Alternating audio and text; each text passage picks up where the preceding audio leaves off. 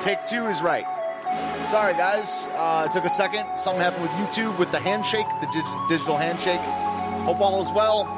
Took a second to get that right. What's up, everybody? Welcome to the show. It's going to be a solo episode of Call Me Ignorant in a couple days, the podcast. What's up, everybody? An evening stream. We're going to be talking about Jordan Peterson tonight. Looking forward to this. Been planning this one for a while. We're going to be watching some interviews with the man. It all started from a headline I saw from Not the Bee, which was interesting. This conversation between Jordan Peterson and Ben Shapiro is the most based thing you'll watch this week. Well, they haven't seen the Daily Ignoramus then, but I mean, the tweet I put out just now says, streaming some thoughts on Jordan Peterson right now, his influence on me, playing some interviews, and explaining why, in the end, he is not based. A dissection, if you will. A dissection of the ideology of Jordan Peterson. You know, I'm not usually your deep dive guy, but I actually am pretty well versed on the arguments and the thoughts on this guy. You know, I'm going to give the guy a fair shake. We're going to watch a couple of these interviews. There's a couple long ones. Should be about a 2.5 hour stream. Looking forward to it. Going to be pretty relaxed. And we should be sliding in just after 10 p.m. Eastern time. I had to get my ducks in a row a little bit, but welcome, everybody. Thanks for coming. Steven is my name, but most of you know that. Welcome to any new people. We're streaming over there on 7 different platforms right now. Periscope, Odyssey, YouTube, Facebook, Twitch, and Trovo, and DLive. And. let me know your thoughts in the chat, in the comment section, things like that. This will be like a standalone stream. My normal streams, we do, sometimes dozens, hundreds of topics, it seems, but we're going to do a one-trick pony tonight, guys. Welcome to everybody over there in the live chat, the lurkers and the listeners, and my people's brethren. So I think we're going to close out with this Ben Shapiro interview. So it's an hour and 15 minutes, and usually when we get into this, it's going to be, we like to watch the whole thing. So got some funny stuff queued up. Let's just get into it right now. So it says North Korean refugee. So this lady's gone not viral, but she was featured on Fox News and stuff like that, saying that it's that she thinks that America is even crazier than North Korea or whatever. Well, let's watch this clip right here. Now, I will say up front, Jordan Peterson, especially in the 2017, 2018 time period, was extremely influential on me. I became a Christian again in March of 2019, and by that time, I was starting to kind of see the old tricks of the intellectual dark web. But I think that Jordan Peterson, for me, and what I think is for many, many people, was a big part of leading them, out of degeneracy back to Christ. It was good to see him, talking back and arguing with SJWs and things like that. But in the end, I kind of think that the guy is like kind of mentally unwell, something like that. I don't think he actually believes in God. And I think, that's one of the reasons that I think in the end, the guy is not based, because I don't think you're based if you, there's no base theism, Batheists. Yeah, I don't know. Bad pun or whatever. But I just don't, if you don't believe in God, if you won't admit the name God, if you won't, and the name of God is either like Yahweh, Jesus Christ, Yeshua, God, that is God. And he keeps talking about the metaphors of religion and how it's useful. What is it like a Christian utilitarian, something like that? And in the end, I think that is not a good ideology, and it's a half measure. Now, he does speak out against socialism, things like that, cool, but I think atheism is worse than socialism. Now, atheism and socialism kind of do work hand in hand or whatever, but, some people, I think that calling on the name of Christ and believing in God and following actual God is the most important thing. It really, and if it's not the most important thing for you as a Christian, then I would challenge you to tell me what's more important, But I mean, what really, Jordan Peterson does make good points, though. I mean, everyone I know makes quote unquote good points, including Satan, if you know what I mean. He could quote scripture, he can do many, many tricky things. But, but I will say one of the biggest things, Jordan Peterson was highly influential on me stop fucking lying. Stop lying. Look what the effect that dishonesty and lying has on the psyche, on the self, and on society. That you can only deceiving other people in the end is also deceiving yourself. And you start to be able to not really tell the truth, be able to tell the truth from a lie and stuff like that. Very influential on me in that way. But that's just called being good, and also just a kind of, funny literature point is Jordan Peterson exposed me to both Dostoevsky and Solzhenitsyn and Russian literature in general, which I'm I was very into in 2018 and 2019.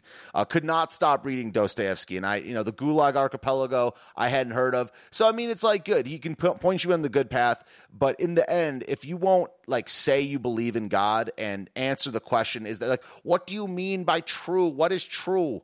I don't know, dude. Kind of everyone knows what true means, right? And I believe Jesus Christ is the truth. Let's watch him and this North Korean lady. I would say you and your family likely lived through some of the harshest times in North Korea in the 90s after the Berlin Wall fell and the Russian communists stopped supporting North Korea's economy. After Soviet Union collapsed, they were stopped helping North Korea. It's cut up so much. In 1993, seeing dead bodies on the streets, it was literally, I don't know. I don't want to hate too early or whatever, but it's just it's cut up. She's not even answering the question. Communists stopped supporting North Korea's economy. After Soviet Union collapsed, they were stopped helping North Korean regime. And North Korean regime is like run by central government economy. They decide how much rice you can eat that day per person based on their class. The biggest irony of North Korea is that it was founded the idea of equality, make everybody the same, the communism, and then they called themselves as a socialist paradise. But they made into North Koreans into 3 big categories of classes. And within 3 categories, they divided 50 subcategories of classes. It became the most unequal society that you can imagine right now in our human history. I was born in the northern part of North Korea. So during this famine, that was man-made famine by Kim regime, that's where most of North Koreans died, in the northern part where I was born. And the people in Pyongyang, in the capital, they were still well fed. The modern example that I found was actually the Hunger Games. There is a fiction novel is not a model. The capital, and they divide 13 different districts. They make Yeah, it's something that, like, you know, stupid ass Americans that consume only fiction movies would understand. Everybody else outside the capital on verge of surviving. So people do not think about what is the meaning of life, what is freedom. All they have to think about is next meal. Can I find food to feed my child? In Pyongyang, they are really well fed and they have every intention to maintain the system and the regime. That's where I was born in the 1993. Seeing the dead bodies on the streets was literally that sounds shitty. The everyday thing. I never knew that was like weird word. It's a country where they don't teach us about the word love. There's no word for love, no word for human rights, dignity, freedom. And that's why, people in North Korea, they don't know they are oppressed. They don't know they are slaved. Wow. And another thing I'll say about Jordan Peterson is, like, I mean, his biblical lectures were very influential on me. I mean, I thought that was great, the way, like, talking about it like it's a metaphor and what a story is, even if it's a fake story, is okay. But what if it's a real story? I believe it's a real story. Yeah, and it's great. We have it really good in America compared to, like, North Korea, from what I've heard. But also freedom and liberty are not virtues in and of themselves. In and of themselves, I don't believe they're really virtues. Freedom to do what? Got some impressions. We'll do these before the interview. I think this is a pretty broke take. Okay. The conservatives have to sacrifice. So this is on May 29th. The conservatives have to sacrifice Trump and the stolen election narrative. The liberals have to sacrifice, I don't know what DIE is, and CRT. I'll look at DIE is, and I don't know what that is. It's weird for me to have never seen that. I'm big on acronyms. DIE. Republicans and conservatives just like, no. They have to sacrifice Trump. I don't know, man. It's very binary, right? I mean, there's some things that are very, very, very, that Trump is very butt on. People are not liking this. Let them fight, says Jessica Green. People have had on the show before. What's DIE? Anyone know? Have to sacrifice the road to peace. The road to peace requires its pound of flesh from both parties. Neither of those things are going to happen yet, though, dude. And I'm sick of these Canadians, man. I mean, that's the other thing. Like, what's with all the maple syrup, coming down the border? Molyneux, Crowder, Jordan Peterson, Gavin McInnes. Leave your filthy maple syrup up north, man. It's not just from countries, the obvious countries that people talk about, Mexico or, the Africa, even though that's not a country, you guys know what I mean, or Russia or whatever. But it's just like, America should not be, no nation should be the globe's, forgive me for using that term, it should not be the world's ideological breeding ground. It should not be the philosophical petri dish of the world. This is bullshit. Yeah, Oh, you're right. Thank you, Slapford. It says, so Slapford in the chat says, diversity, inclusion, and E is equity. Yes, equity. Thank you. That's nice. Yeah, I mean, Jordan Peterson, and I think that Jordan, like my gripe with Peterson is also a gripe about the entire thing you would call the intellectual dark web. You know, I don't think a single person in the intellectual dark web is like really worth listening to that much. So this what's it called? Barry Weiss article from years ago. It had like a graphic. It's the Weinsteins, Ben Shapiro, Douglas Murray, Majid Nawaz, Jordan Peterson. I don't think any of these are good anymore. I can like prove you with their talking points, Sam Harris, that none of these people are really good. They're not good. The right way to go is what they would call like far right, or just what I call just like Christian right wing. None of these people are Christians. Say Candace Owens. That's why, like, you have to agree on terms of debate before you get into. They have a website, right?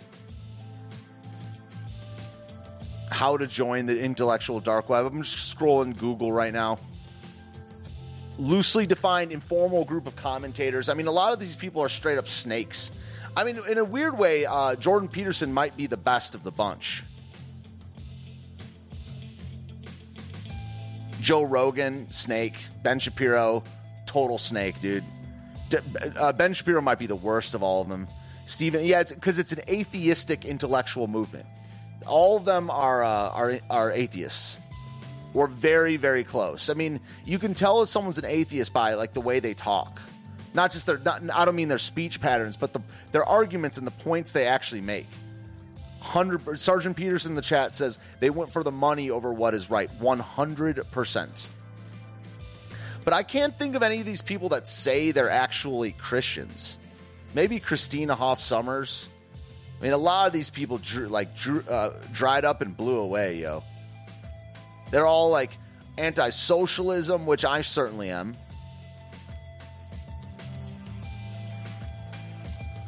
But it's this thing that we can solve the world with philosophical, secular, and intellectual values. And now I think, you know, theology is under the realm of philosophy. I mean, philosophy is just thought, you know. Intellectual dark web, and also that name is gay. Okay.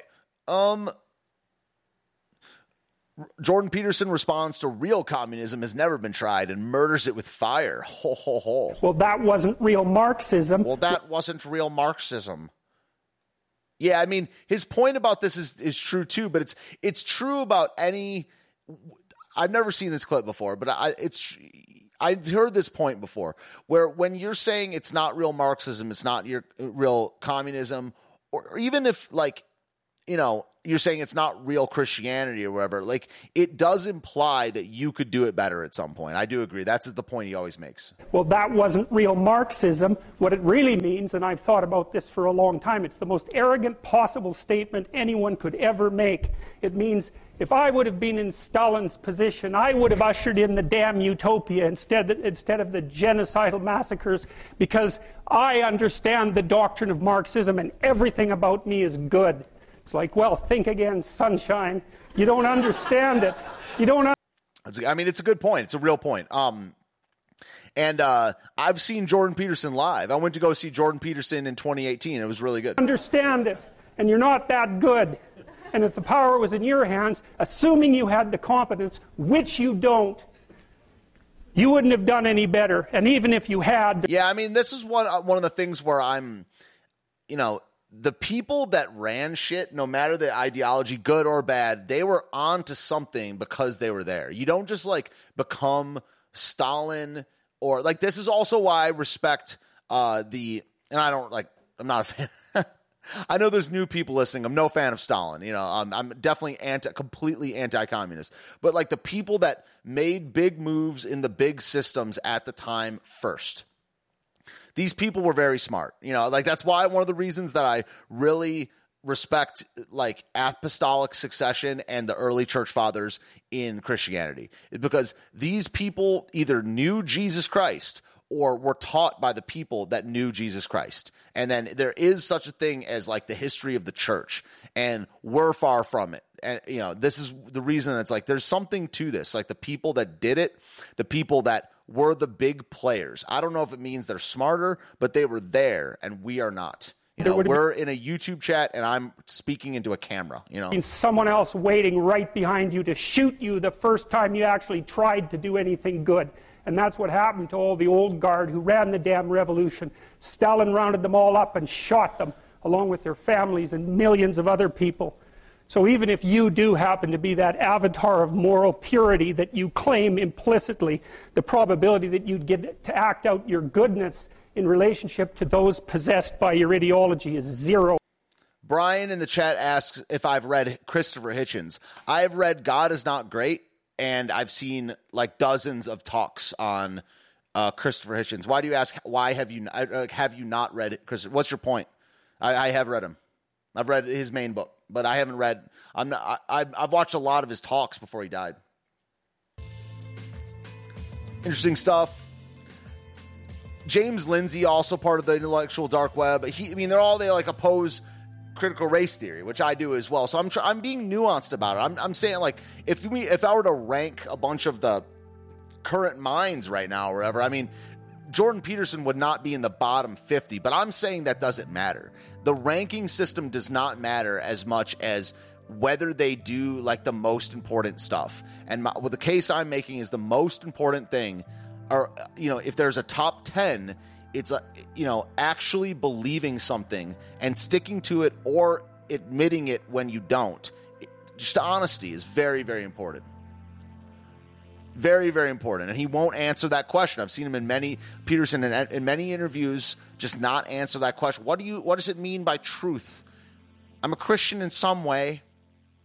So Peterson and James Lindsay started a Resign for Diversity campaign urging white wokies to be the quit in equity. Yeah, I mean, a bunch of people in the chat have said that JP is a great stepping stone, but my point is that is not the point that many in the media are saying. Look, a stepping stone, no person I would call like based is a stepping stone. Based means, you know, based in reality, based in God's reality. Like, and it started as like a right wing, some say like white supremacist, white nationalist term, but not true. I mean, based means like grounded and based in the reality of God's world. And Jordan Peterson's not based, and neither is Ben Shapiro. Like, you taking your first shit in your diaper is a stepping stone. You know what I mean? Like, he's not honest. I don't find Jordan Peterson to be honest. So I just like this thing that this stepping stone. He's a net good. I used to ask this question all the time. I'm not like talking to anyone in the chat at this point, but I used to ask the question, or make the point that he's like a net good for the world. I don't know, man. I'm not saying he isn't. I'm saying that's not the right questions. These people see Christopher Hitchens as a great mind. Yeah, I mean, I don't think any atheists are any like atheists that stuck with atheism and won't change their mind as a great mind. I don't think you know how to think really if you are just an atheist and you're like, I was an atheist like 6 years ago, right? I mean, if you're ready to champion atheism and do talks and make money off the idea of atheism, I mean, shit, it's better to make money off of God than make money off of atheism. You know, it's better to, you know, if you're going to sell books, if you're going to sell, you know, concert ticket or theater tickets, you know, like shilling for God is better than shilling for the devil, you know. Be the quit in equity, it says right here. Once upon a time, a moderate conservative named Noah opined that I like that word, opined. We need a campaign to tell the woke to put their money where their mouth is. We need a Resign for Diversity campaign. I agree with that, though. White people who believe their profession needs more diversity should resign and give up their positions to members of underrepresented groups. I don't know. I'm kind of just messing around or whatever. I don't think that's... I mean, cool. They should quit, sure. I think academia itself should quit. Yeah, that Fractal Dustin in the chat says it really well. Stepping stones are what they need to be at the time. Stepping stones should not be institutionalized. So that's why I'm punching from the right. You know, That's why I attack these people, the people on the right from the right so much, because they've now normalized this intellectual dark web people as the vanguards of right-wing intellectual thought. There's no right wing without God. The right wing is God, king, and country. And now kings aren't really a thing anymore. So it's like God, family, country, traditionalism. Traditionalism, family, God, and the nation, the actual nation. And I'm not opposed to a monarchy either. I'm opposed to anything bad, to badness. And there can be good and bad out of every form of government. Slap says Hitchens was just an honest, charismatic Peterson. Yeah, I mean, he was more militant atheist, you know what I mean? So I don't know about that. Because Peterson at least acknowledges the pragmatic value of God, of believing in something. Jordan Peterson went full lobster in this Tucker interview. What was the lobster? Why did that start in the first place? I don't know why that started. I was a part of that. I was a big Peterson fan at the time. Oh, it was the hierarchy amongst lobsters. He was big on talking about hierarchy. That was a big thing about my learning, too. When I started to realize there was hierarchy in everything, I went away from the left so fast. I mean, the equality is so dumb. It's so impossible. That's just dumb. Full lobster. Oh, my goodness. You make your decisions. You make your decisions. You make your decisions in life. And I decided when I was very young, I'm in my mid-20s, that I was going to say what I believed and see what happened. I talked to you earlier in the talk about adventure, about... What's he reading, man? You make your decisions in life, and I decided when I was very young, I'm in my mid-20s, that I was going to say what I believed and see what happened. I talked to you earlier in the talk about adventure, about the adventure of truth, and I don't think I'm happy about what has happened, and I certainly have dragged my family through their fair share of, both hell and also incomprehensible opportunity. He's reading something. I mean, it looks for a second like he's thinking, but he's looking down intently. It's very weird. He's got our lobster tanks as slap. Yeah. It's expanded our lives in both directions to a tremendous degree. That's really but weird. It's certainly been an adventure. It's not been dull, and I don't believe that it was a mistake. Always about to cry, too. I mean, I don't think he actually is, but he cries a lot, and it seems like he's always about to cry. Whatever happens as a consequence of telling the truth is the best thing that can happen.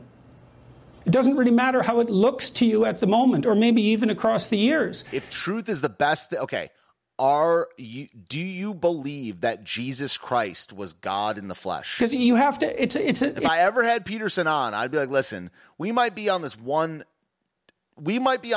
question for half an hour, but it's do you believe that or no? It's a very easy question. I mean, it's not, in terms of a secular person or a person that doesn't believe that, it's not that big of a deal. I mean, it is a big deal, but you can't advance past a yes or no question at a certain point. I know there's reframing. Some of that is dishonest, but... And I have the same question, Unitarians, at least they admit that Jesus is not God. I think if you aren't Trinitarian, if you don't believe Jesus was God, like the Bible and the tradition say, then you are not a Christian. And that's all right. But once you step into the realm of debate and interviewing, my next question is why? And how can you square, he doesn't ever say he's a Christian, but it's, where are you at with your ideology? It's an article of faith in some sense. Do you believe that reality is better constituted as a consequence of truth or falsity?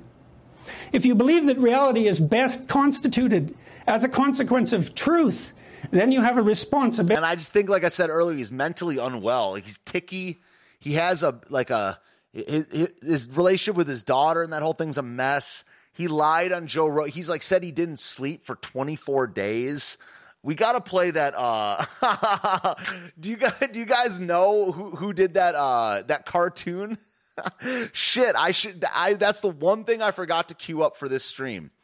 Is that Jordan P. I can find it on.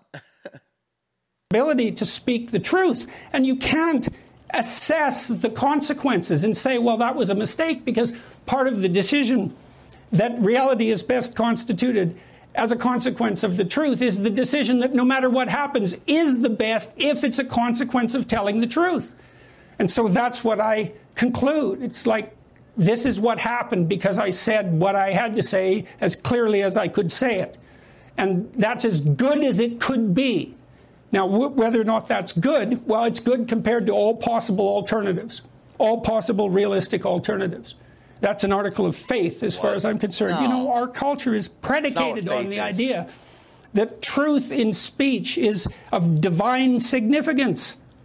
It's the fundamental presupposition of our culture. Well, if you believe that, then you act it out. And you take the consequences. You're going to take the consequences one way or another, you know. So, you want the truth on your side? Dude, what is this guy saying? What is this guy saying here? Yeah, it's Amen Animations. No, I know the one you're talking about, Life to the Max. It's not Freedom Tunes. Oh yeah, this one is so good. Let's watch it now. I mean, you know, let's get through some of the stuff I prepped first. But yeah,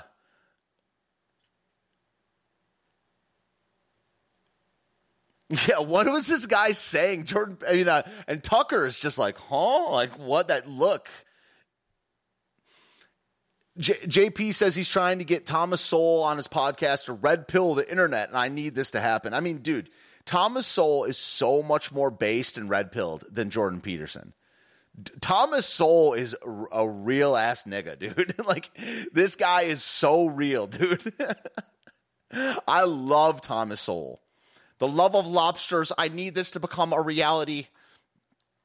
You're trying, huh? Confused Tucker face says Life to the Max. Absolutely. Yeah, and there's the whole thing how Jordan Peterson he's the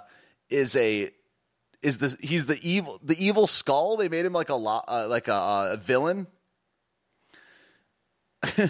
Jordan Peterson just dared Justin Trudeau to try and censor him. Just try and regulate my YouTube channel and see what happens, Trudeau. Yeah. And he's playing the game, man. We're all playing the game a little bit, right? All right, so let's get some laughs and let's watch these interviews. Made by Jim Bob does a good one. It's like some people don't realize that they're moving the same speed as their car. But the thing is, you have a windshield. It's protective, yes. But at the same time, it gives you a false sense of what is real. I'm not saying it's unnecessary. No. Don't misunderstand me. I'm just saying the windshield is like a perfect symbol for our own ideological views, which act as a lens between our minds and our reality, you know? And it's like we're not going to get rid of it by any means, nor am I suggesting that we should. It's like we all start out with pretty clear windshields, you know? It's like clean your windshield, bucko, or don't. But just don't blame anyone else when you can't see where you're going, you know? Bro, that is so good. Let's watch that. I mean, it's also, that is the type of shit that Jordan Peterson is talking. And I've read both his books. I got them both downstairs. I'm trying to sell them. I think I get some money for them or something like that. Yeah, I mean, I've read 12 Rules for Life. That was a pretty easy read. Agree with a lot of it. It's like, you know, secular self-help, right? But Maps of Meaning is a mess.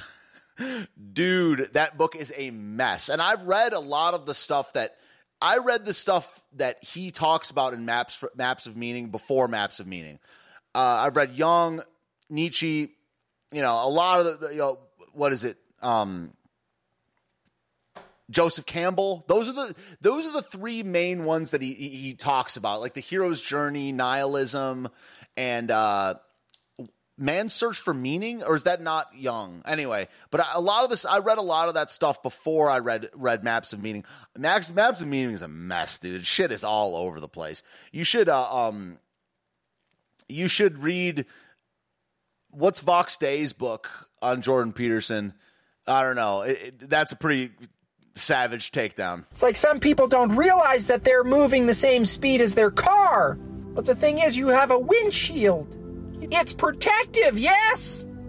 But at the same time, it gives you a false sense of what is real. I'm not saying it's unnecessary. No. Don't misunderstand me. I'm just saying the windshield is like a perfect symbol for our own ideological views, which act as a lens between our minds and our reality, you know? And it's like we're not going to get rid of it by any means.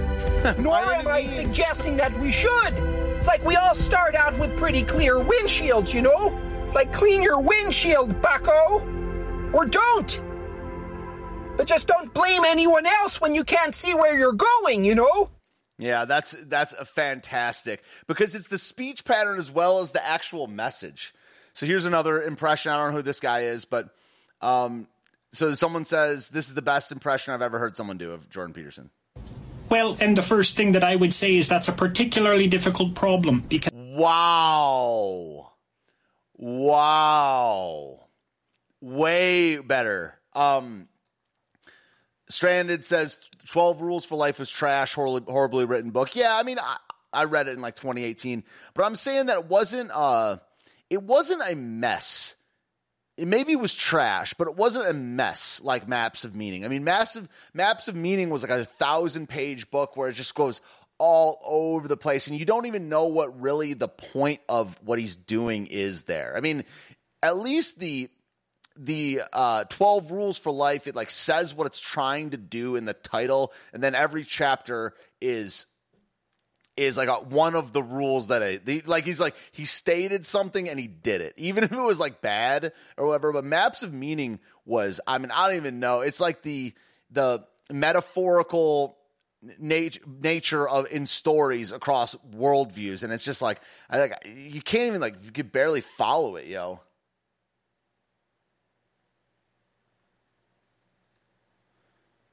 Uh-oh. Are we banned on Twitch? Is that what you're saying? We'll see. Well, and the first thing that I would say is that's a particularly difficult problem because it totally depends on how you define a donut.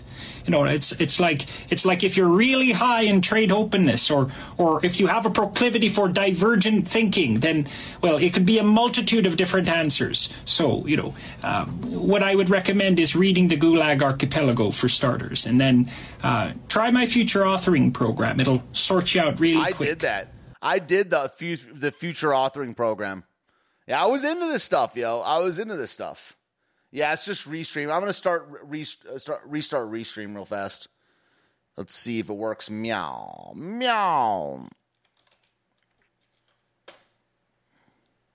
No, we're still up. Okay. All right, let's catch a laugh, and then we'll go into the actual meat and bones of the whole thing.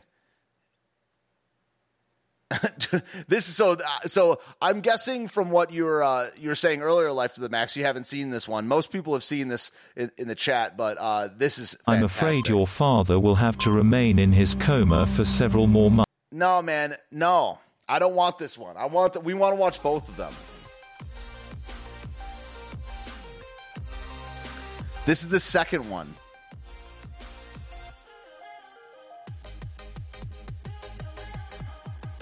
This guy is awesome, man. So this one I'm looking for is Amon Animations. But it's not because this is the second one. Is it right? No, I'm doing it right. It's just I forget that it starts off this way. This one's crazy, dude. I'm afraid your father will have to remain in his coma for several more months. We'll be feeding him pure meat through a tube just like you asked. In the meantime, let's go party all over Europe. When people think of happiness or pursuing happiness, the first thing they think of is, well, it's a pretty selfish desire. I want to be happy for me. I mean, after all, who wants to be unhappy? Prager's the same one, man. Fake Christian, dude. here to tell you that, in fact, happiness is far, far, far more than a selfish desire. It's actually a moral obligation. Whether or not you're happy, and certainly whether or not you act happy, is a very, very altruistic endeavor. Yes, indeed, we have a moral obligation. Happy people make the world better. Unhappy people tend to make the world worse. There's a scene in Pinocchio where Geppetto wishes on a star, right? And what it means is he lifts up his eyes beyond the horizon to something transcendent. And so he lifts his eyes up above his daily concerns and he says, what I want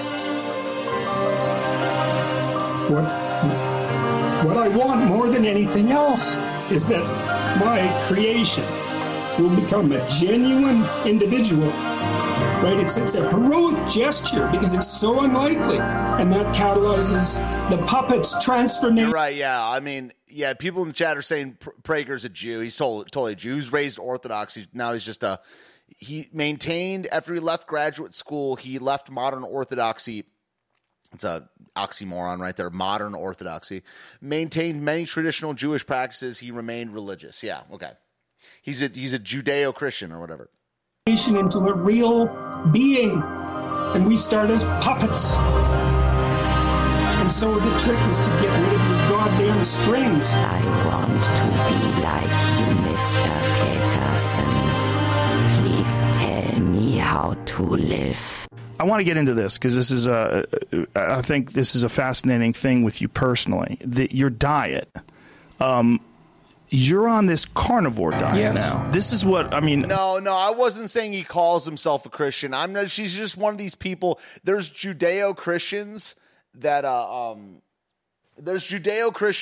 Jews and Christians. They're proponents of like that. There's such a thing as Judeo-Christianity, and that like America is founded on it. So to me, like Shapiro's a Judeo-Christian. Like Jesse Kelly, Judeo-Christian, where they're like the Jerusalem, Greece, Europe pipeline. And it's like in a certain historical respect that is true, but that's not like after like the Jews killed Christ, the Judeo-Christian thing, especially like at the sacking of the burning of the temple and the, modern Judaism being created, 50, 60 years after Christ died, that was the end of Christ was the end of Judeo-Christianity. At that point, Christianity just started. So I think that's a pretty bankrupt, worldview. So that's one of the things that I think about Prager. He's not a Christian. He never said he's a Christian. I was just wrong about that. Yeah. Mina says Judeo-Christian is an oxymoron. I agree. You reject Christ or you don't. What's fascinating to me is I haven't heard any negative stories about people doing this. Well, I have a negative story. Okay. When we... And dude, one of the funniest things is how they keep changing Joe Rogan's face to be more like Joe Rogan is a different face. Every time he's shown, like we'll play it from the 145 mark one more time. And I'm sorry for the podcast people, you guys only get to listen to it. So this segment you're not going to get much out of. But I invite you to subscribe to my YouTube channel. They keep changing Rogan's face to be more like a gorilla every time they pan to it. I think this is a fascinating thing with you personally. Your diet. You're on this carnivore diet. And I never noticed this either, that Rogan has no pants on. I never noticed that, dude. This animator is brilliant. And there's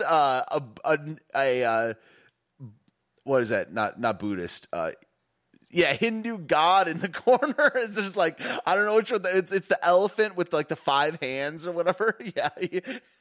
Slap says he has become monkey. This carnivore diet now. This is what, what's fascinating to me is I haven't heard any negative stories about people doing this.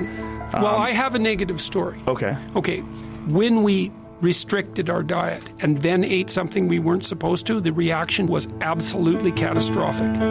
What did you do? What did you switch to? Well, the worst response, we had some apple cider that had sulfites in it, and that was really not good. Like, I was done for a month. You were done for a month? Oh, yeah, I took me out for a month. It was awful. You were done for a month? Yeah, and then And Joe Rogan is like straight up, has become monkey right here. I love the details, man. Oh yeah, it took me out for a month. It was awful. Apple cider. Like, what was it doing? Sulfites in it. What was it doing to you? Oh, it produced an overwhelming sense of impending doom.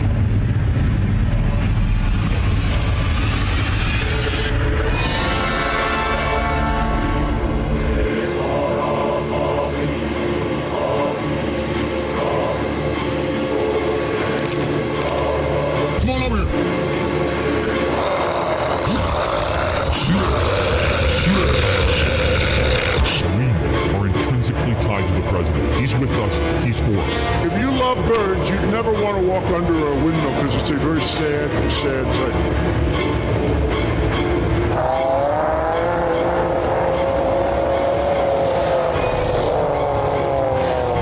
Jesus said, take this cup.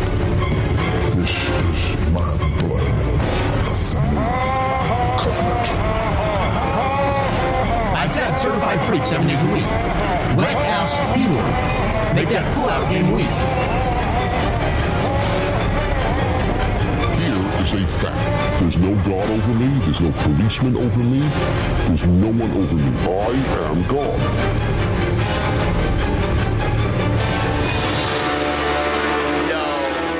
Look, man, this is one of the greatest animations of all time. We gotta just do a day on the show where we just go through all the different animations from this person, because the Tim Pool's hat one is amazing. Yeah, and then it's literally a nightmare. It's Kenneth Copeland, ha ha ha ha ha ha ha. You know, Ben Shapiro reciting WAP. Charlie Kirk's small ass face. It's literally, the intellectual dark web is like a nightmare. Not that Kenneth Copeland is really he's like pre-intellectual dark web. He was like the grifter before the grifters. Fucking cider. Oh, I didn't sleep that month. I didn't sleep for 25 days. That's a lie, man. See, that's a fucking lie. I mean, I even know people, there's been weeks where I slept like 2 hours a day, 90 minutes a day for a week. You know, and I was at the 8th day, I might have slept for 25 hours. You know, that's real, but come on, Jordan. Come on. Not sleep for 25 days. Come on, dude. You know, that would be like, I would go into our interview if I had him on the show with 2 questions. Who is Jesus Christ? And did you and I would be grilling him about the biological details of those 25 days. Come on, bro. It's not that big of a deal. I mean, but this is what like dishonest people kind of do. I didn't sleep at all. Just say you didn't sleep well. Randy just said in the chat, yes. Oh, my God. Oh, yeah. Not and good. This is from fucking cider. From cider. That's what we thought, yeah. I mean, look, again, I don't know what the hell I'm talking about.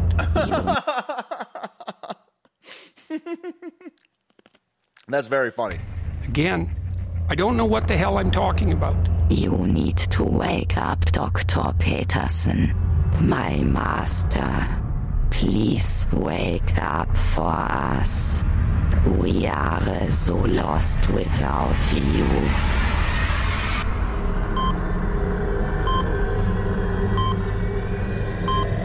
"12 moons. What is natural must be right. Eat your meat and worship might.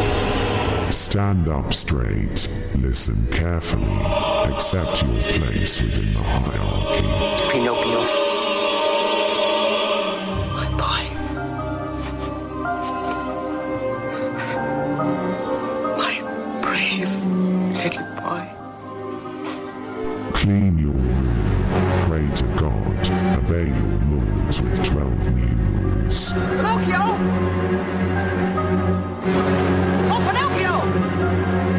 Think of all the cash, think of all the suits. Don't you think the world needs 12 more rules? And watch what you say, and you'll find out some things you say come apart, make you fall apart.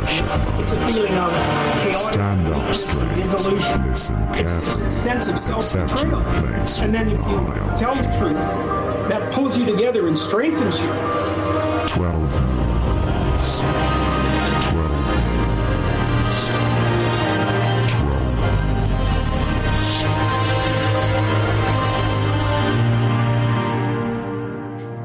Just You're with the dead, steak. Pinocchio. Fantastic animation. Oh my gosh, I love that so much. So disturbing. 12 days on Adderall. See some people talking about like Islamo-Christian or whatever. It's kind of the same thing that I'm saying about Jordan Peterson. It's like the truth is more important than a step. Like, okay, so Islam is better, quote, than Judaism. I don't care. Christian is Christian. There's no such thing as Islamo-Christianity. Judaism and Islam have the most important things in common. They deny Christ. Judeo-Islam is a more of a thing than Islamo-Christianity or Judeo-Christianity. They both deny the most important thing in the world. So what if they're more based on like cultural things? And Orthodox Judaism, people that are actual Jews, are based on some stuff. But I'm just like this it's another like false dichotomy, or just, so it's like the ranking system is not what truth is. That's why the intellectual dark web and the Judeo versus Islamo-Christianity thing is like, it's very much alike, because there's no, what's important about the truth is the truth, not the stepping stone to the truth, not whatever. Like, but like, who cares? I mean, both of them deny Christ. Islam is false. I mean, at a certain point, okay, here's another thing that's interesting. From a historical context, historically, Judaism is more true than Islam, in that Judaism was true prior to Christ. Islam was never true. That's another thing that's interesting. Islam was never true ever. But Judaism, like, or I guess, I don't know. Like, also the word Judaism is a little bit weird, but I'm talking about like the Torah among the Hebrews was true at one point, all time prior to Christ. So it's like this Islam thing is weird, man. This thing where people are like, Islam is okay. It's kind of not, man. So what if they're based? I mean, like the Babylonians were based on some shit. Like the Aztecs were based on some shit. It's just another false culture. I mean, like another false religion,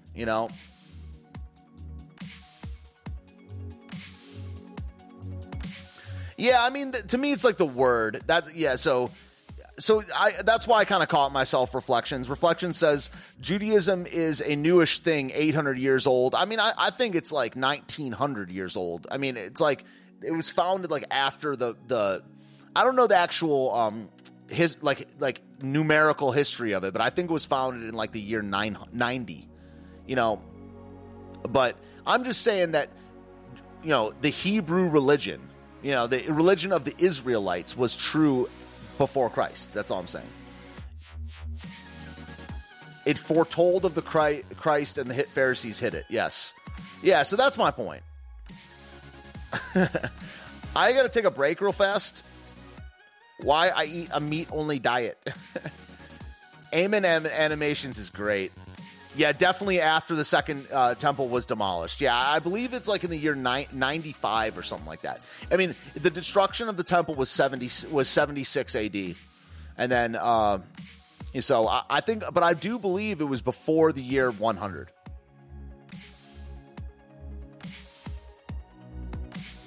So, okay, so yeah, I'm going to take a quick break, then we're going to go through these. See, here's the other thing. So this on Odyssey, that's good.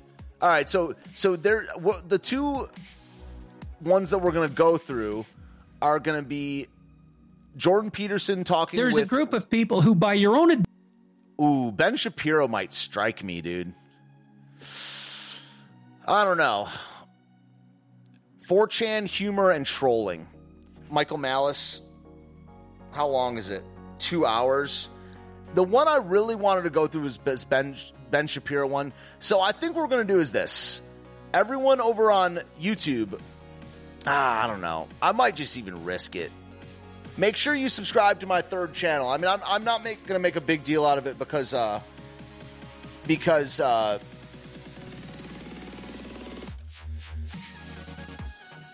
I'm coming back on my main channel in a couple months, in like 3 weeks, and I can even do it in a week if I need to. But make sure everyone subscribe to my third channel. Because if this strikes me, I mean, I'm not going to stop it every 45 seconds for an hour and 15 minutes. So I guess we'll know if Ben Shapiro strikes people. I don't think he does for playing these long interviews. I'm not sure. So I don't know. I'm going to play another animation while I go to the bathroom, take a drink, and then the fate of Donald. Let's play the Tim Pool one. That's a terrifying one. That's not long enough. Charlie Kirk descends into madness. Yes. Let's do this one. I'll be back in 2 minutes. And it says on YouTube that I'll get a warning when I'm playing copyrighted content, and they're going to let me know. So I don't know how it works. Peterson cucked to masks.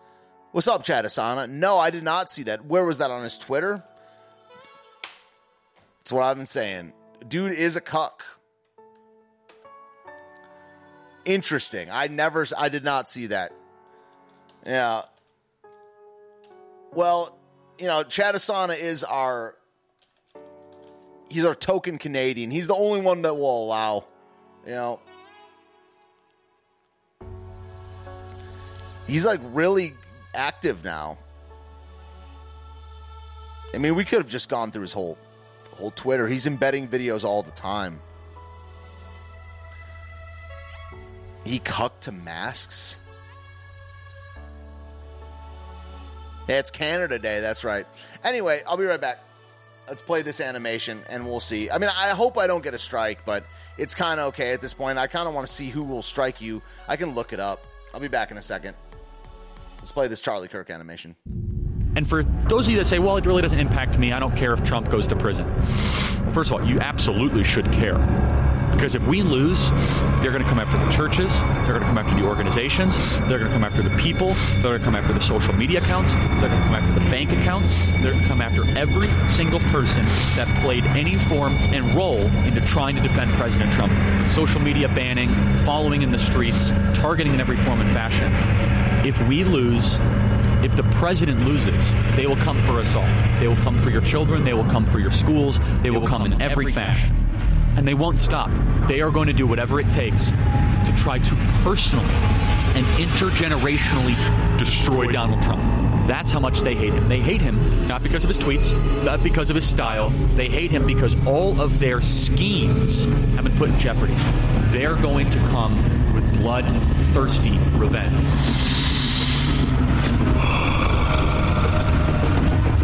President Trump always says, quote, if you love birds, you'd never want to walk under a windmill because it's a very sad, sad sight. We are intrinsically tied to the president. He's with us. He's for us. I've called him the bodyguard of Western civilization. And boy, is he taking the body blows for us right now. But if they come for him, they're coming for us, and they're also coming for me. This is where it's headed.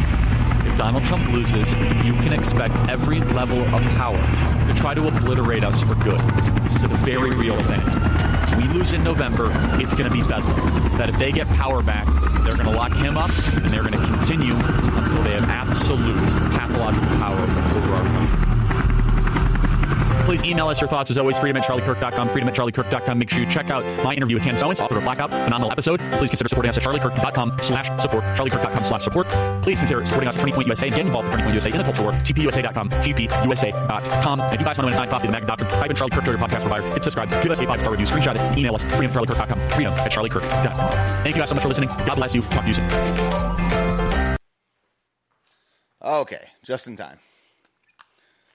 Just in time. Okay. America's top podcast. No, stop.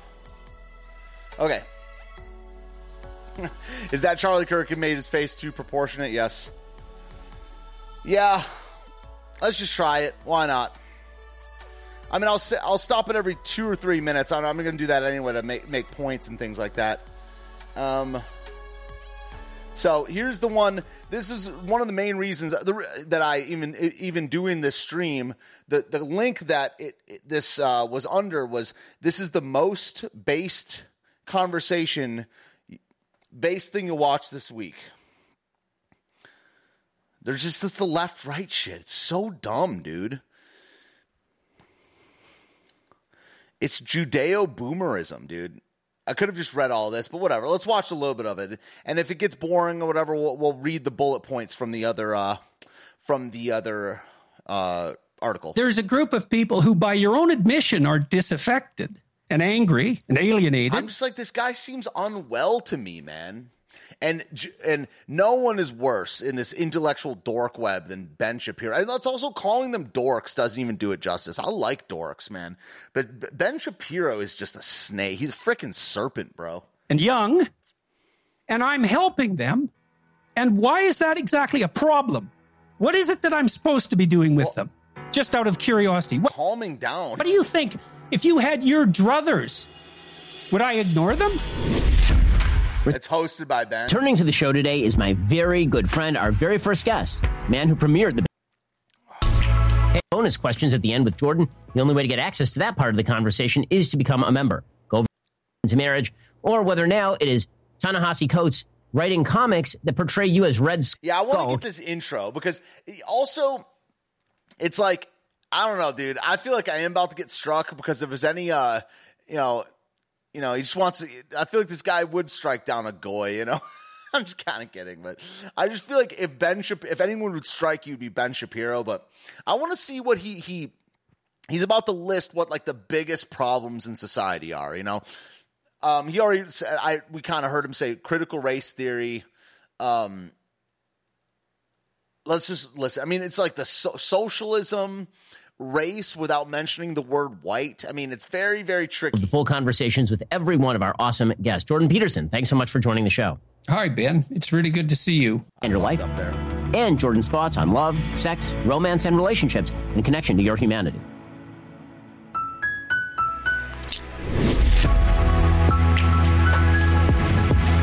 Oh, I used to listen to that show, man. I used to be a Ben Shapiro fan, dude. Like 3.5 years ago, a big fan, man. I listened to all of his interviews. Holy crap. Hey, and welcome. This is the Ben Shapiro Show Sunday Special. This show is sponsored by ExpressVPN. Don't like big tech and the government spying on you? Visit expressvpn.com/Ben. Just a reminder, we'll be doing some bonus questions at the end with Jordan. The only way to get access to that part of the conversation is to become a member. Go over to dailywire.com, become a member. You'll have access to all of the full conversations with every one of our awesome guests. Jordan Peterson, thanks so much for joining the show.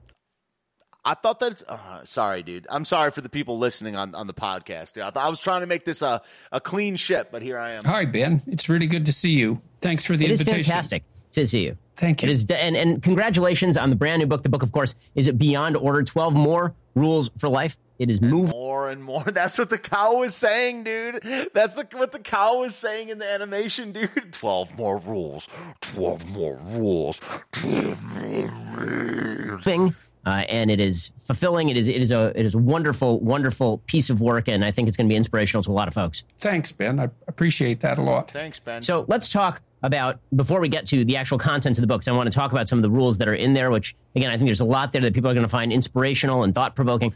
Let's talk about another interesting point. You know how we were talking about earlier about Jordan Peterson saying that, like, no, you wouldn't have. If you would have been in Stalin's shoes, you would have done exactly like he did. I want to ask Jordan Peterson, if you would have been a Pharisee, if you would have been a member of the Sanhedrin at the time of Christ, do you think you would have convicted him? It's a great question for any, a great question for any, purported philosophical or intellectual heavyweight or any, modern Jew, or religious Jew that explicitly rejects Christ. If you would have been in the Sanhedrin at the time, what would you have done? Because it's kind of flipping Jordan Peterson's argument on itself, or on to himself, The media's treatment of you. So the media's treatment of you for a long time, really since you sort of arose to international prominence, has been this mode of attack, whether it is the BBC suggesting that you're a vicious sexist, or the New York Times suggesting that you want to force women into marriage, or whether now it is Ta-Nehisi Coates writing comics that portray you as Red Skull, Captain America's rival, the Nazi. He's a Nazi character. What do you make of these attacks? Magic supervillain Nazi, because when Nazi isn't enough, when comparing you to Hitler isn't enough, there's always Red Skull. I think it's kind of hit a limit, because the next step is Satan. Right? I mean, that's where you go after Red Skull. And Yes, I know him well. What do I make of it? Thank you for your defense, by the way. This is not a man that's well, man. I guess it's going to be interesting to when I listen back to this as a podcast. But a lot of the stuff is visual. This is not a man that's well. You know, like Ben Shapiro is more well than Jordan Peterson. I maybe that Jordan Peterson would admit that. But I'm just saying this can't be the vanguard. This can't be their best, you know, or they say, like, oh, Jordan Peterson's the most base thing you'll see this week. You know, like, this is not base, dude. Like, calling out the sodomites for real is base. Neither of these guys call out the sodomites. Sure, he's bringing up the devil better. Like, yeah, he bought my gold last month. You know, it's like, I know Lucifer well. So I'm just saying, this from a month ago?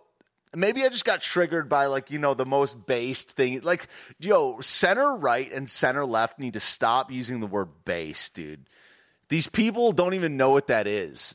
Like, the center right and the center left can't even utter the names of the people that are based.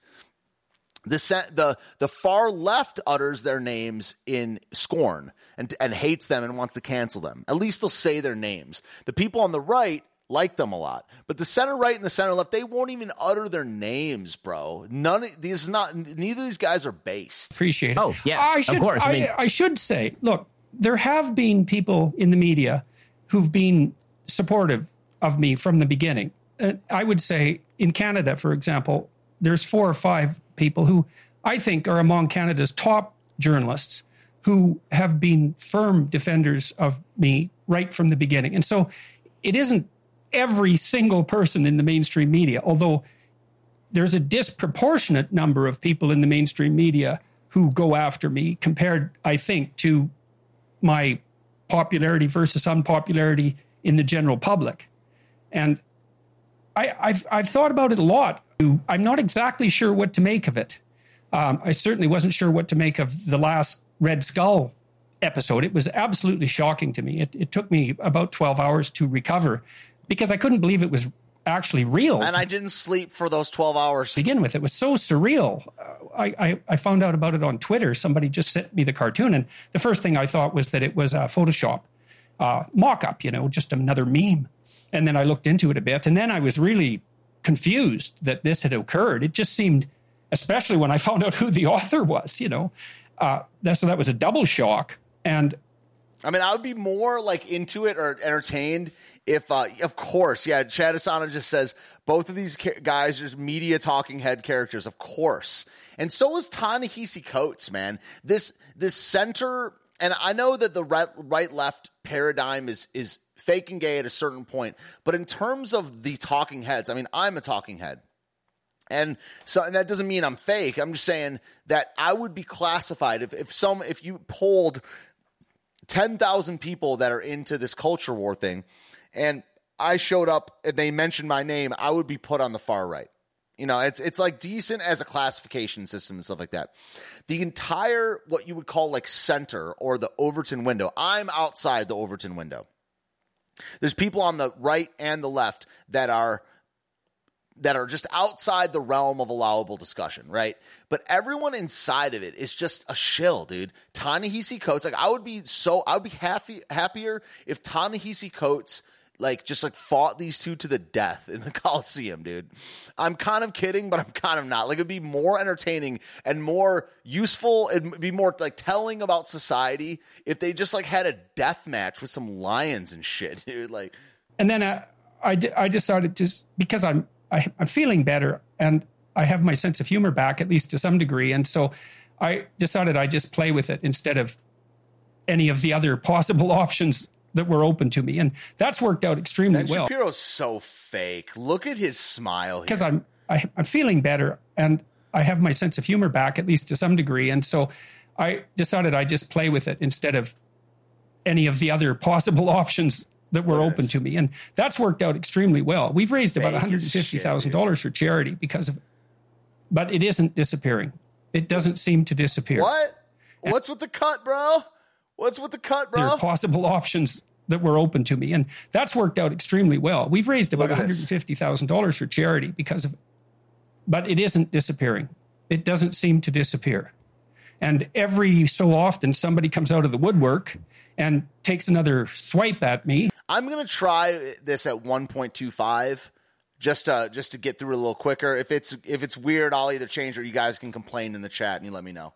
And hoping that perhaps, I don't know what. Chad says, let us not forget that Peterson contributed to the UN Agenda 21 document and that he's a trilateral commission attendee. Fact. Hoping that this will be the time that I finally... I can already tell I don't like it. No, back to normal. This might be a long one. Really? I don't know. Let's let it play for a couple minutes at 1.25 and you guys let me know. I can't do 1.5. Wiped out. And, that's happened 3 or 4 times in major media outlets this year alone. The woman who interviewed me for GQ, she wrote a couple articles, one in the Atlantic Monthly, Helen Lewis, and she still seems to be quite disappointed in the fact that I exist. And Decade can head in the Times in the UK. She was quite the piece of work. And then this last episode with Ta-Nehisi Coates, I thought about it. I'll tell you what I think. You tell me what you think about this. There are people like me, in some ways, like Steven Pinker, Jonathan Haidt, who are public intellectuals who are standing up against critical race theory and the worst of the leftist propaganda. They're rationalists and atheists in the main, scientists, and I have one foot in that camp. But I also have a foot in the mythological, dramatic, religious camp. And, Nellie Bowles, who's one of the journalists who came after me, she's the one who wrote the Mea Culpa 3 or 4 months ago, pointing out that she used her position to destroy people's reputation just so she could attract attention to herself. Surprise, surprise. And, she called me defender of the patriarchy, which was ironic in some sense, her use of that, but also an insult, at least from her perspective. But that's me.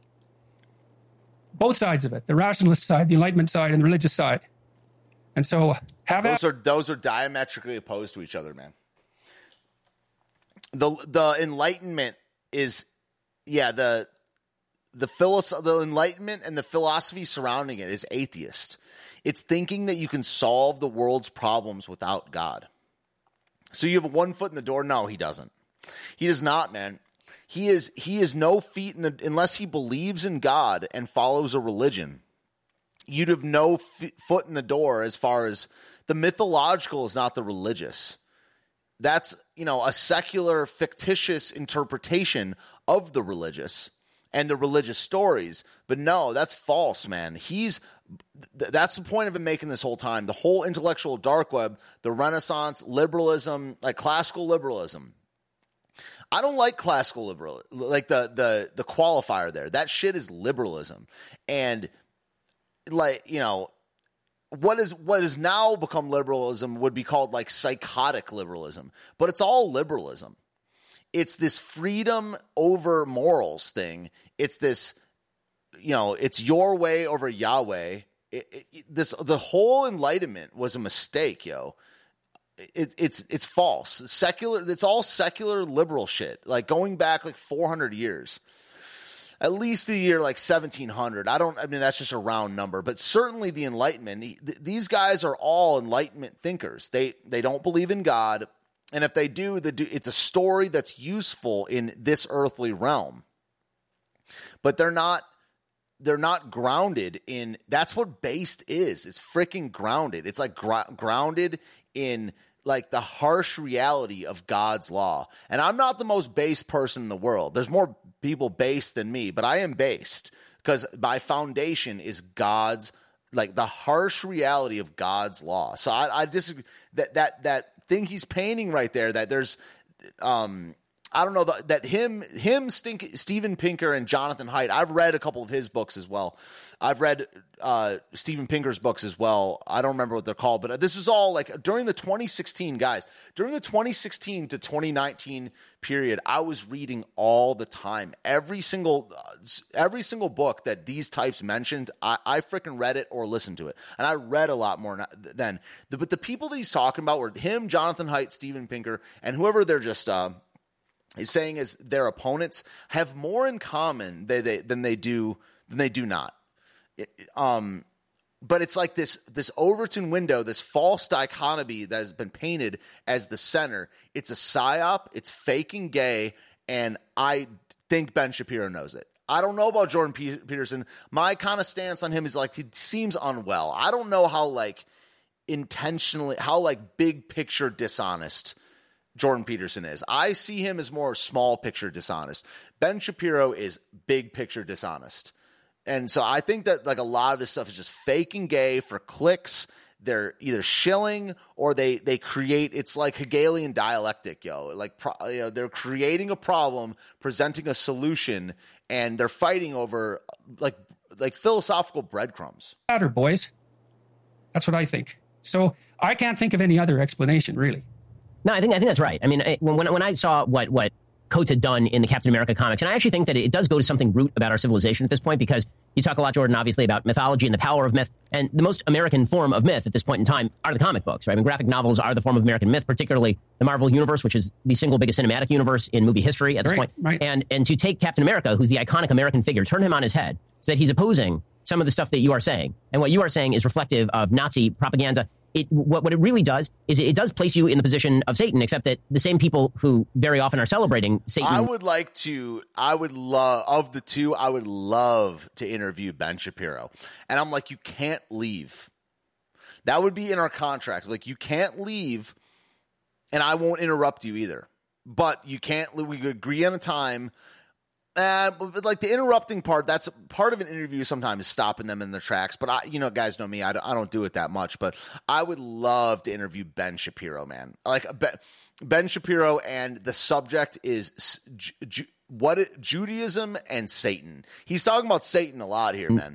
In sort of his juxtaposition to God. I would never treat Satan that way. I think that you're worse than Satan because Satan is featured in Little Nas X videos as sort of something that ought to be imitated. Right. There's a celebration of his rebellious spirit. Mm-hmm. Mm-hmm. Yeah, your foot in that religious inspirational worldview does differentiate you from... What about it? What about that rebellious spirit? A lot of the other people who the left has somewhat targeted but has decided is not really worthwhile. That's why I think that the way that you were described in that comic book, for people who missed it, basically the implication was that Red Skull was driving people to join Hydra by issuing his 10 rules for order and talking about the greatness of civilization and how you should make your room. And all of this stuff is driving many on the left up a wall, specifically because it's part of the op right there is they're painting Jordan Peterson as the like right-wing bad guy. So what are we? Inspirational left. Like not allowed to be discussed, completely outside of the realm. The Overton window is so important to study. Knows that when it comes, or I guess it's not a study, it's just a term, but it's very important to see what the main Overton window in a society is. And if these guys are the right wing, we need to change that. We need to attack these guys from the right. To driving the human heart, it's not enough to be a rationalist. You actually have to offer an inspirational program. And I think this is the great irony, is that folks like Coates, they do offer an inspirational program, but their inspirational program is an inspiration to tear down exactly the institutions of Western civilization you defend, which is why he has created this dichotomy. Yeah, well, it's something that everyone needs to take. You're creating a dichotomy too, maybe more so than him. Across the political spectrum. I mean, it's quite clear that we need a story along with our politics, and that's because he's right about that. The human heart demands an adventure, and that's especially true if you're young. You know, the developmental psychologist Jean Piaget, who's a genius, a recognized genius, he has a stage of development. He posited the last stage of development as in adolescence as the messianic stage. It isn't talked about much in developmental psychology literature. I mean, Piaget was actually trying to reconcile religion and science. That was his life's work, and he investigated the development of ethics empirically in an attempt to bridge the gap between the is and ought. And he was very, very serious about that. It drove his whole enterprise. In any case, he pointed out that the bridge between the is and the ought is actual God. There's no human that can attempt that. I mean, what is that? Who's the guy's name? That David Hume. David Hume was a atheist philosopher that basically made that point. I don't know how long ago. Maybe it was 1600. I'm not sure. But the is and the ought conundrum is David Hume, and he said his main point was you can't derive an ought from an is. That bridge is actual God. People have been trying that forever. They've been trying it for 400 years. Well, that's one of the reasons that the unmoved mover was what Aristotle came to, is because there's no reason you can get to what you ought to do from just like what is around you. why can't I just like swallow this eraser right here? Like, why is it bad? I mean, I guess it can kill me, but there's many things that can't kill you right now. There's many things that are killing you over the long term. Shit, living is killing you over the long term. Why do it in the first place? The liberal secular worldview, at the end, if you take it to its like logical, rational conclusion, everyone should just kill themselves. And I'm saying that like, I'm not saying that like everyone should. I'm saying it's like if this doesn't matter, and if you know my keyboard doesn't matter, and if my daughter doesn't matter, I don't have any kids, but I'm just saying like if my family doesn't matter, if nothing matters, if we just like, why not just like the logical outcome is just to like fuck everything, eat everything, and then die. You know, that's the logical, rational outcome of this shit. And the thing that bridges the ought and the is God, the reality of God. I mean, you could say maybe from a secular point of view, it's you influencing the next generation to do good stuff. But that generation goes through the same conundrum. So it falls apart very, very quick if you know how to philosophically extrapolate. That there is a stage of development in late adolescence that he called the messianic stage, where people are looking for, I suppose they're catalyzing their identity at the broadest possible level, which we would describe as religious. I don't care if you're religious or not. That's irrelevant to this discussion. At the highest level of generality, your identity, the best language to describe your identity happens to be religious, which is why we have a religious language, speaking purely from a psychological What is religion, Jordan? Perspective. And what that means is that there has to be a call to adventure in order to keep... No, it doesn't. Religion is not a true... God is not a myth, dude. This is why I fell out of step with this guy, because what that means is that there needs to be an adventure. How high are you, bro? How high are you right now? That's not what it means. I mean, that might be a truth about the human experience. I'll go there with you. But no, what religion means is that there needs to be an adventure. Fuck you. Like no. The best language to describe your identity happens to be religious. Happens to be? No. The most true thing in the world is religion. Which is why we have a religious language, speaking purely from a psychological perspective. And I guess he did give a qualifier of like, but do you see how these guys Jordan Peterson places science explicitly above theology? Speaking from a purely psychological perspective, religion is the most, true thing, and that means every person requires an adventure? Dude, let me get those pills, bro. What that means is that there has to be a call to adventure in order to keep people motivated to move forward in their life, both as individuals and as members. This is what I was saying earlier about maps of meaning. Like, the whole thing is about like this hero's journey as the ultimate motivator. You know, it's not, man. I mean, motivation is tricky. So I'm going to stay a little bit away from that, because there are secular points to be made. But, you know, the ultimate thing is God. There can only be one, too. You know, like if there's more than one, it's not God. That's why they call it the ultimate thing, the unmoved mover. I am who I am, you know? Members of society. And look, George Orwell really knew this about the fascists, for example. I mean, Orwell was He's guys all over the place, man. Profound anti-fascist. I mean, profound in the emotional sense and also in the analytic sense. But he recognized very early and had the courage also to point out that the Nazis had conjured up a mythos that was unbelievably powerful, and that the rationalist West had nothing in its armament to contend with that. And fascism, in some senses, it's more difficult to mount a rational defense against than communism, because the fascists do use nonverbal appeal. And Hitler used fire and imagery and fashion and architecture and art and culture in the broadest sense to move his political platform forward. The leftists, especially in the U.S., are quite good at the dramatic end of politics. You know, and the Antifa riots, that sort of thing, the Black Lives Matter protests, they're appealing to young people. And you can imagine, I always remember, I saw this kid in Montreal once. He was about 17, and he was dressed in punk clothes. He's a big kid, 6'5", like a big, powerful kid.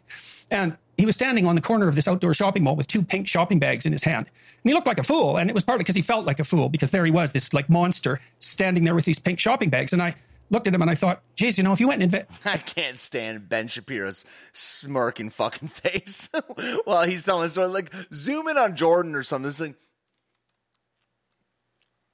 It's like, he's practiced this face so much, dude. And offered him an overseas adventure, a warlike overseas adventure. He'd drop those damn bags and he'd be gone in a second. And no wonder.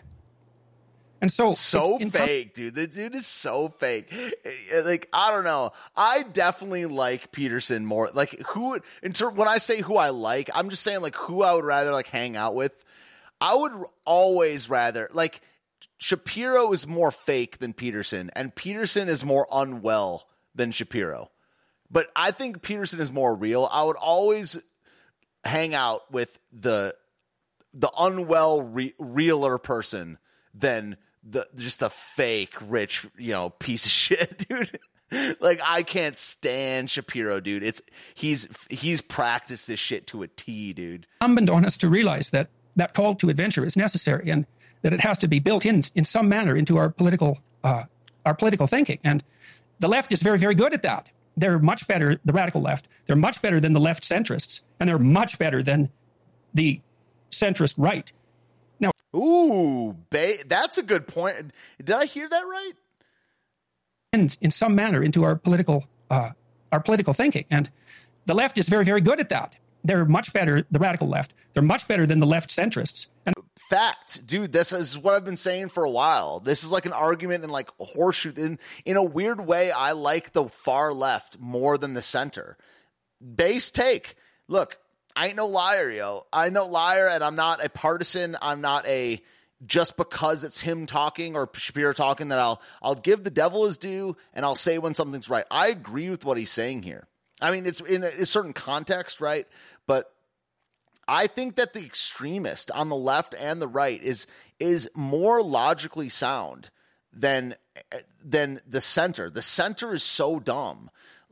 At this point in the culture or something like that, it's like you're either good or evil, man. And I think the left is like far left is evil, but at least they're saying things like, we're pro baby murder because that's, we're pro nihilism, all kinds of things. But I agree with this take. And they're much better than the centrist right. Now, Trump managed that to some degree with his populism, but not to the... Stranded in the chat says, what the heck is the center now? This is the center, and like Jake Tapper is the center. I think that the center right is like Fox News and the intellectual dark web, and the center left is like CNN and I'm trying to think of other creators on YouTube and stuff like that, just so I just don't say like piece of shit media outlets and things like that. But yeah, I mean, this is part of the center right now. Jordan Peterson and Ben Shapiro. The same degree as the intellectuals, the dramatic intellectuals on the left. I think that this points to some serious problems at the heart of sort of classical liberalism. And I consider myself a conservative socially and a classical liberal when it comes to the role of government. But it does point to some real problems with the heart of classical liberalism and the rationalist enlightenment side of the argument, that there is no greater appeal to the human heart other than sort of what works and pragmatism. And there has to be something on the other end of that. I want to ask you about that. There's no better appeal to the human heart than pragmatism. In just one there it is. Second, Jordan. First, let's talk about your privacy on the internet. Well, folks, we know that big tech is not a big fan. Things they're just cutting up this shit everywhere, dude. Young men, and it really is a big thing that young men seem to have lost meaning. Postmodernism killed the scientific rationalist world, and the postmodernists have decided to substitute for that a certain utopian vision of the remolding of American society in terms of what they call equity, but really amounts to tribal dynamics. And you see this over and over. The radical tribalism is never going to go away, and it's good. Pushing its own version of utopianism. Classical liberals have been wrong-footed, I think, by the what is your tribe need for something more fulfilling, which is why classical liberalism always relied on an unspoken assumption that you were going to find meaning in your family, you were going to find meaning in religious community, you were going to find meaning in bettering your social life outside of government. But when that unspoken understanding just dissipated, when religion... That's why classical liberalism is fake and gay. And started to fall apart, all that was left was, well, let's just be rational with one another. There's not much inspiring there, and I think that's why you see that across the board, a drive toward irrationalism, a certain level of romanticism dominating the society to the point where irrationalism is much more prized than rationalism. If you make a rational point, if you cite data, very often this is now considered not only impolitic, but damaging and dangerous. The other thing that cut, dude, this shit is cut up into infinity, bro. Wow. Ideology does, and the radical leftists are also very good at this, is that it provides you with a convenient locale for the existence of evil. And so if you reflexively identify the patriarchy. That's another great question. What is evil? I would ask, but I would love to have these men on. I mean, I do kind of think sometimes that I'm digging my own grave when I go after, like, I've gone after a lot of people that are way above me, like hundreds of thousands of subscribers. I mean, Ben Shapiro has like 3 million subscribers. So I'm kind of like, I'm never going to have these dudes on, but I would love to. And I'm kind of talking shit. I'm kind of entertaining, but I'm not telling lies, but I would love to, streamers like me understand the game. Like, I want people on the show that know about shit talk, about locker room talk, about actual comedy, like stand-up comedy, things like that, even though I'm not a stand-up comedian or whatever. But I have serious questions. What is evil, sir? What is evil? What is evil? What is like ultimate evil? And don't tell me that the Garden of Eden was a story. I mean, it is, but don't tell me that it's just a mythology that goes straight to the human heart of the pull of adventure inside of every human soul. No. What is ultimate evil? What is the first? The first evil act wasn't a lobster fucking a crawfish. You know what I mean? The evolution's fake. What was the first? Like, evil's not true outside of humanity. When did humanity start? These are actual smart boy questions. I'm not a so-called smart boy, but I'm smart. And I'm telling you, these are fundamental presuppositional questions that these men need to answer. Like, what is evil, sir? Because you're thinking past the sale so much. You're thinking past, like, it's just evil. Oh, yeah, and buy my gold, buy my sheets. And then it's like, oh, yeah, the problem with evil is there's a mythology in the spirit of every human. And if that evil gets tampered with, you haven't defined it. You haven't defined what this is. What is evil, Ben Shapiro? What is evil, Ben Shapiro? Evil. Well, first of all, that's a powerful idea. It's independent of its broad merit. It's true. Now, it's not the only truth, and it's not the complete truth, but it's true. The reason it's true is because every hierarchical system tends to degenerate in the direction of power. And all hierarchical... Country Gravy says 12 metaphors for Christianity. Yeah. What's up, improperly labeled loser? Welcome. There's a difference between evil and tragedy. I agree.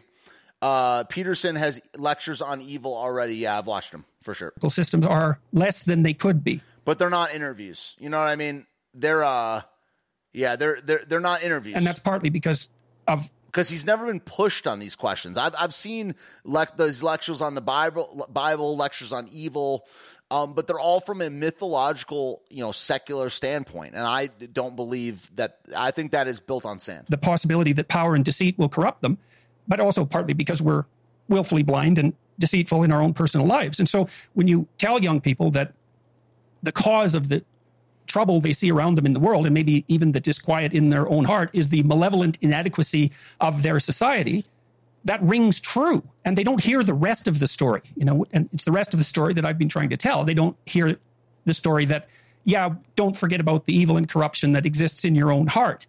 And don't forget about the fact that nature, this wondrous goddess as portrayed by the anti-human environmentalists, and by that I don't mean all environmentalists, by the way, that wonderful goddess nature is also trying to make you ill and kill you at all times. And so, but the story that corruption exists in hierarchical structure, and that's a consequence of the malevolent use of power and deceit, that's true.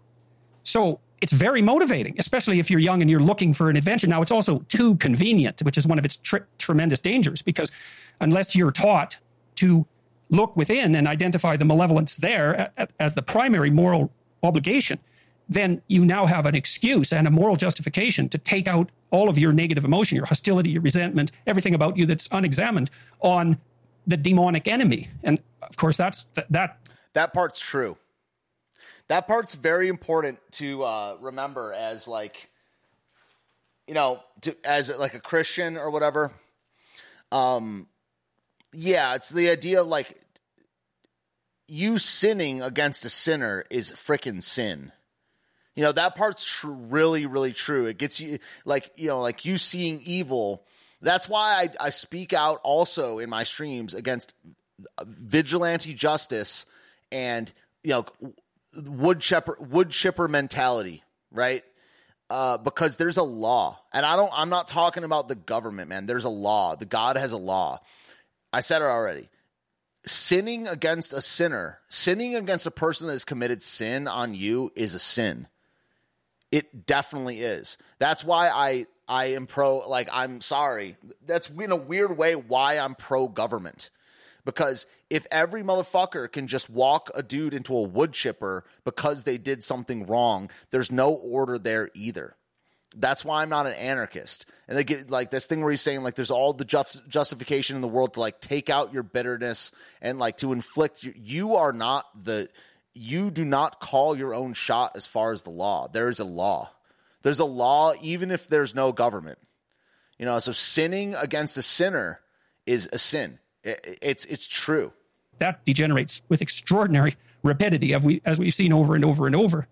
So it's up to the centrists on both sides to deal with this. I've been talking to a lot of the optimist rationalist types on my podcast, Matt Ridley and Bjorn Lomborg and Haidt and Pinker more distantly, but more recently Lomborg and Ridley and Marian Tupy, who's written a lovely book on human progress, 10 things everyone needs to know about human progress. It's something like that. Huh? Anyways, one of the things we discussed consistently was the difficulty in promoting the message that all three of these men are very aware of, which is that from a material perspective, in terms of absolute privation, worldwide, humanity is way better off on virtually every dimension you could possibly measure than ever. And now, that's one of my arguments that I thought of when I read Pinker's book. Okay, if you look at the markers of better off that these new intellectuals make, they're all material. They're all material. What's Pinker's flagship book? What's it called again? Better Angels of Our Nature. Yeah, so I read that one back in the day, and that's like making the argument that everything's better now. It's all about money. It's about resources. It's all material stuff. This is one of the main points of the new intellectuals, four horsemen of atheism, liberalism. It's all liberalism. And it's when you measure for those things, sure, but why are we measuring? What's the presupposition? Why are we measuring for those things? And most of that improvement has occurred in the last 40 years, and it's been revolutionary. Well, I mean, it's about May says the quality of life is better. Tell me what quality of life is. It's speed. And no one knows this. And so it's very important to try to think through why that is. Like, that's such a positive message. Now, I talked to Russell Brand about this, and I'm bringing him up for a reason. He's a lefty by temperament and by heart. And his first objection, but he's very thoughtful and quick. His first objection, I pointed out all this data showing that by every possible objective measure, everything is way better than it was certainly 100 years ago, but certainly even 20 years ago, even on the environmental front in the main. And he said, well, what about disparity of distribution? So there's the problem of absolute level of wealth, let's say. That's improving. But there is still tremendous disparity. And of course, that is fair enough. You could even point out that the role of the left is to provide a conscientious voice for that's constantly attending to the fact of continuing disparity regardless of absolute level of wealth. And fair enough. But having said all that, it's a great mystery that incremental optimism is not sufficiently motivating. And you can't just wish human nature is going to change. It's not going to change. We got to tell a better story. And I also think that's why... The buck stops with the story with this guy. That's my problem. The buck stops with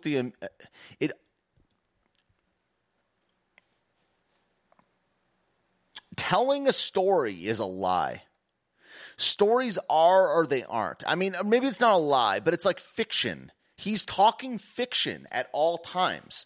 That's another argument I have with this guy. I mean, I just saw someone said in the chat, like, it's about his like background as a psychologist. Sure. But that's nonfiction. Like, we got to tell a better story. It's all framing. And it's not like there's a difference between telling a better story and finding out what the story is. What is the story? I believe it's Jesus Christ. I think that is the truth of this world. God is God. God is God. He created everything not that long ago, like no more than 10, 12,000 years ago. And God came down in the flesh and died for us sinners. And he was resurrected by God. You know, it's one of the mysteries. That's why I got into like, Orthodox Catholic philosophy and because there's mysteries there. There's stuff we don't get to understand, but the stuff happened. What happened is the truth. And telling a better story as a way to save humanity has already been done. It is the real story. It is the real tangible truth of this universe. Okay? It's not Neil deGrasse Tyson having sex with Bill Nye in some science closet somewhere. It's not. So I just like reject the premise. Like I'm telling you guys, get into presuppositional thinking, presuppositional argumentation, because if you intercept the premise, you can run really the running wild comes when you accept a premise, flawed or not, and you run wild with it thousands of years after the fact. And like we have to tell a better story. What could that story be? Could it be about a lobster? Could it be about a lobster? I don't know. I'm a target, I think, is because I am actually trying to tell a better story, and I'm actually having some success with it. So I totally agree with that. And that really does bring us to the book, because one of the things that folks should know about all of your books is that they are very intimate, very personal. Now, you talk about yourself, but you also speak in a way that most writers do not. You use second-person pronouns. I mean, you speak directly to the reader. You say, you feel this way. You think this way. And a lot of people read that and say, I do think that way. This is a person who's speaking directly to me in a way that mainstream political books very often do not. They consider me sort of a widget in whatever ideology they're pushing, or they're considering the value of systems or not systems. But you sort of end around that. And I think that in many ways that's what members of the left find so threatening, is because if you're a member of the left and you believe that all individuals are essentially just the outgrowths of institutions, and therefore that all change by individuals is going to be insufficient. And that's what he thinks. Look, that's what Jordan Peterson thinks. It's that this story, what do you think this story you're trying to craft is? It's an institution, man. There's if you believe that everything is just outgrowth of an institution, we need to tell a better story. That shit is an institution, man. That's what every false leadership, false government believes. That you're crafting a better story. That shit is the institution. Must be societal change that creates individual change. You're a threat because you're telling people, well, the systems can certainly get better, but the main threat to you is you. And that is a deeply threatening message to people. And if people find fulfillment in that message, then the left really does have a problem, because if people start improving their lives within the system and not blaming. Wait, so he's saying the left. Wait, I want to get this point right, because I was about to pop off. If you're a member of the left and you believe that all individuals are essentially just the outgrowths of institutions, and therefore that all change by individuals is going to be insufficient, and that it must be societal change that creates individual change. Well, that's where the left is really wrong, is because there's no such thing as society without there's no such thing as society without the individuals. That's like forest trees argument. And a forest is the makeup of trees. You're a threat because you're telling people, well, the systems can certainly get better, but the main threat to you is you. And that is a deeply threatening message to people. What am I not listening about? Explain what I have to be listening to you. What evidence are you talking about that Jesus had sons and was married? What are you talking about? What they're saying or what you're saying? Because present your evidence that your evidence is going to be secular. It's going to be I don't know what you mean by I'm not listening. People, and it's your first time here. We do a lot of things on the show, but I'm listening to every word these guys are saying. People find fulfillment in that message, then the left really does have a problem, because if people start improving their lives within the system. So I agree with with what Ben's saying here.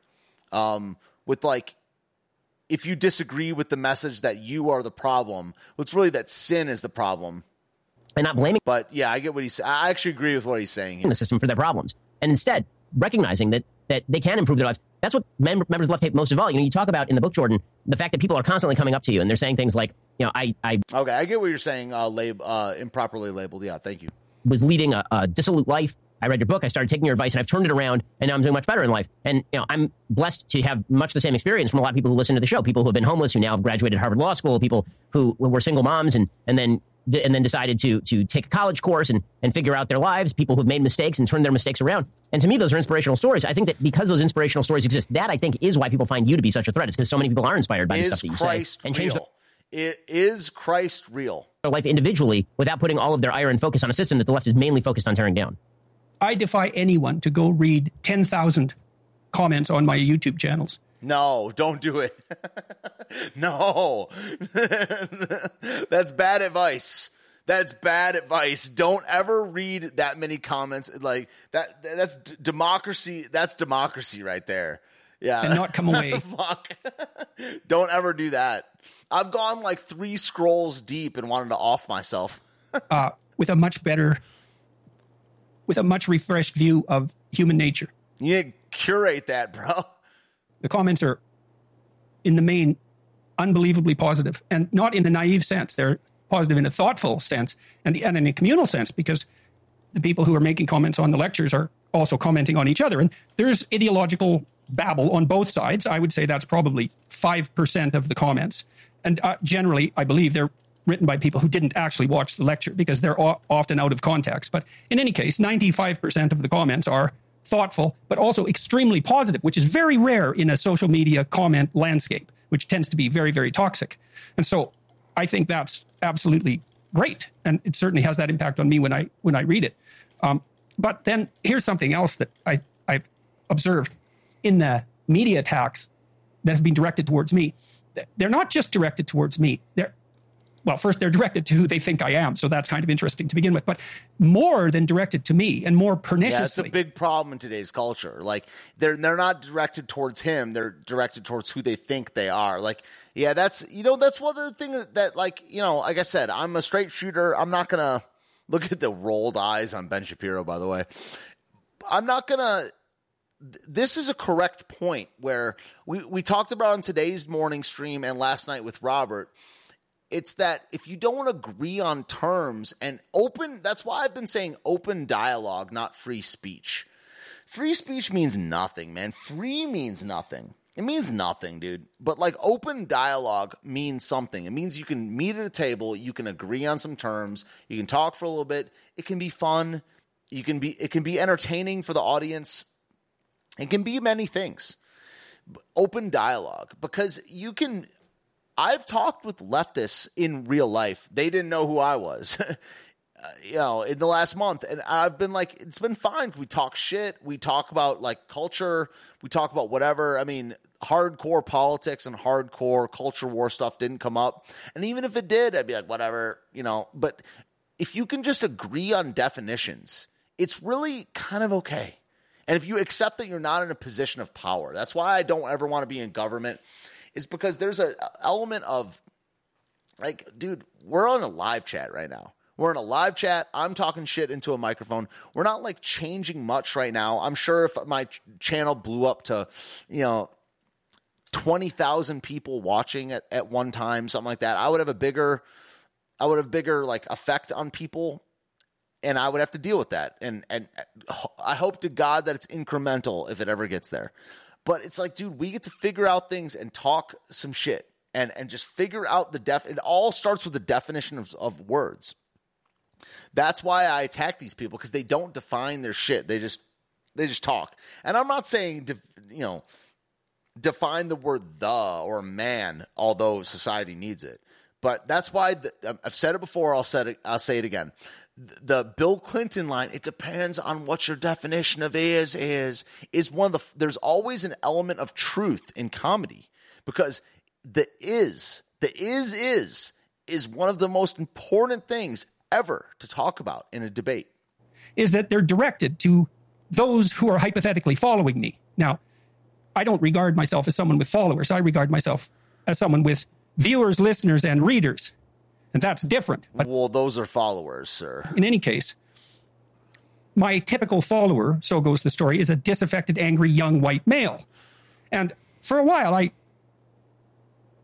in some sense, pushed back against that and said, well, my audience is about 70% male, but YouTube skews male, so that's perhaps part of the reason. Yeah, and the internet does I see no evidence that it's particularly limited racially or ethnically, especially when I see my lecture crowds and when I meet people on the street. But then I started to realize... Your lecture crowds are from 4 years ago. Is that was the wrong response. The right response is, why does it disturb you so much that there's a group of people who, by your own admission, are disaffected and angry and alienated and young, and I'm helping them? And why is that exactly a problem? What is it that I'm supposed to be doing with them? Just out of curiosity. This is a good point too. It's like, what are you supposed to be doing with the world? Improving it or no? Like, this is where Jordan Peterson is on point about his criticisms from the left.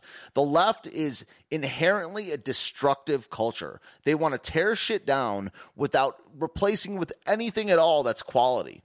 And, this is one of the points where I would take the intellectual dark web over the left in terms of who would be in charge, because at least they're going to build something okay, like write some books and shit, not just like put graffiti on an old memorial while shitting on it and putting syringes next to it, You think if you had your druthers, would I ignore them? Would no one talk to them? Is that actually what you want? Well, the answer seems quite clear, that is exactly what's wanted. That's what's held forth, because there's this implicit assumption in all of this critique that in my very active aid, I'm doing something immoral enough to be parodied, let's say, as Red Skull. And so just what the hell is going on here? It's like, why is that now fodder for parody or slander? Precisely. I mean, do you debate the fact that I'm helping? Well, you go read the comments yourself and see what you think. I hate Ben Shapiro's fake-ass face. And so then I thought about that a bunch, too. I thought, well, what is it with men, the men that I'm speaking to, let's say? Why are they responding positively? Why do they come to my lectures, the biblical lectures even, which is very surprising, right? Because what the hell are you? It's also like the tour and the biblical lectures were all 3+ years ago. I mean, the biblical lectures, I believe, were the beginning of 2017. And now all they do is just interview people. Doing it a biblical lecture, especially young men, especially when they could go do anything else and they have to pay for it. It's like, what are they doing coming to this lecture? Well, if the patriarchy is an evil tyranny, it's not. Then the appropriate attitude towards any male ambition is to not treat it as ambition, but to treat it as nascent drive to tyrannical power, which is certainly what Foucault would recommend, for example. Or Foucault is a pedophile. Or Derrida, because it's all power. And so if you see some young man trying to stand up and better himself in any dimension, you're not going to trust that. You're going to identify that as the manifestation of tyrannical power. And clearly, if the patriarchy is a malevolent tyrant, then any sign of the desire to contribute to it should be, at minimum, not encouraged, but more subtly criticized and discouraged at every possible opportunity. And that's our culture. So in a second, I want to get to a lot of the thoughts here. Big cut, dude. Fucking, this is so funny. If I ever start doing this, man, you guys just got to leave. Please leave. Like, I'm going to do ads at some point, but it's going to be live on the spot, and there's going to be 3 of me in there. Live on the spot, and at least 3 of me in there. At least 3, okay? At least 3 of me in there. Live on the spot, and at least 3 of me in there. At least 3, even, okay? Maybe 5. At least 3 of me in there. Please support live the on Daily the spot, and at least 3 of me in there. Here. At least 3, even, okay? Maybe 5 on the internet. At least 3 of me in there. Please support live the on Daily the spot. I know you like at least 3 of me in there. Here. At least I know you like me. Okay? So support on the internet. At least 3. Give me shekels. Please support live on the Daily. I know you like me. Here. At least I know you like me. Okay? So support on the internet. At least give me shekels. Support live on the Daily. I know you like me. Here. I know you like me. On the internet. At least give me support live daily. I know you like me. Here. I know you like me. On the internet. At least give me support live daily. I know you like me. Here. I know you like me. On the internet. At least give me support live daily. I'm good at what I do. I know you like me. On the internet. At least give me support live. all that you've written my work. I'm good at what I do. If you like me, please give me support. I know all that you've written my work. I'm good at what I do. If you like me, please give me support. I know all that you've written my work. I'm good at what I do. Admit it.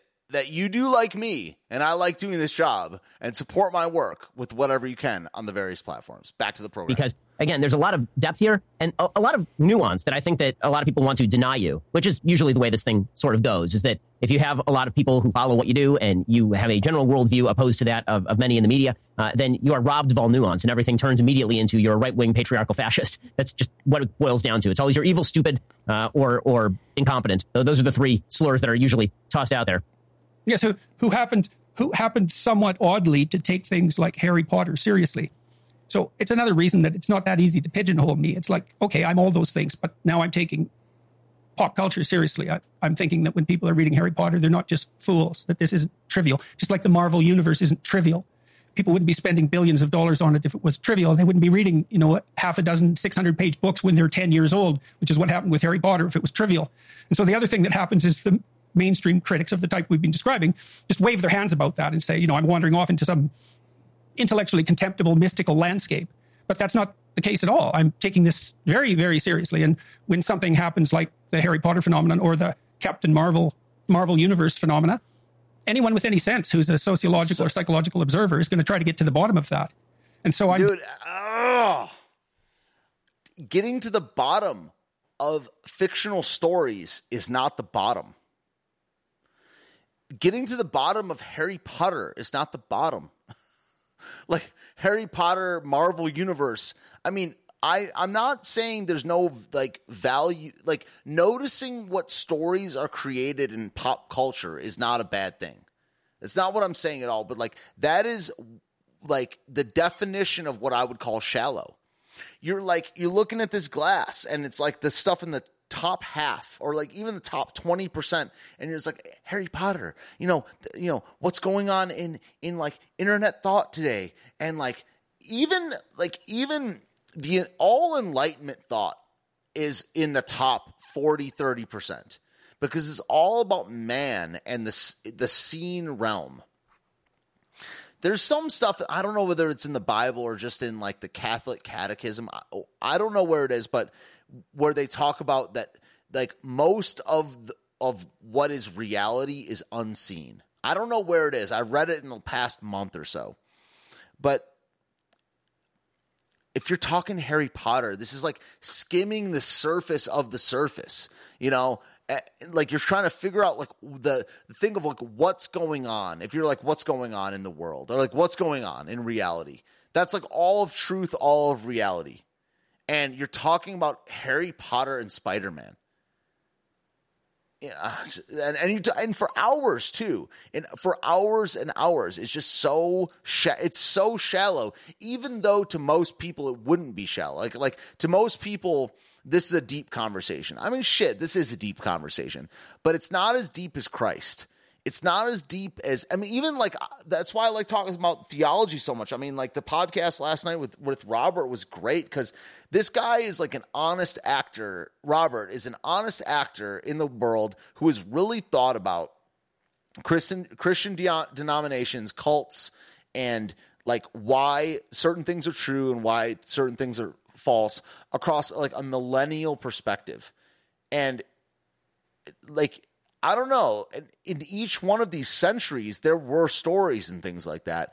So it's not nothing. It's kind of slippery, to be honest, because, there were fiction stories and Hamlet matters, Beowulf matters, the Marvel Universe matters, Star Wars matters, but it's to be your it's really what I'm really saying is if it's your ultimate determiner of how humans are, it's really weird to me, yo. Doing that with the books, but like I said, the consequence of that is it's just hand waving. Well, yeah, that's part and parcel of an entire gaslighting effort by the media to radically shift culture, and then when that culture is radically shifted, then they say, how dare you notice that culture is radically shifting? Or if you point out that something is quite popular and may have a deeper meaning, they know that. That's why they're making it. That's why they're monetizing it. But the moment you point it out, they say, how dare you even pay attention to the fact that this is an important thing in culture? This just shows that you're silly.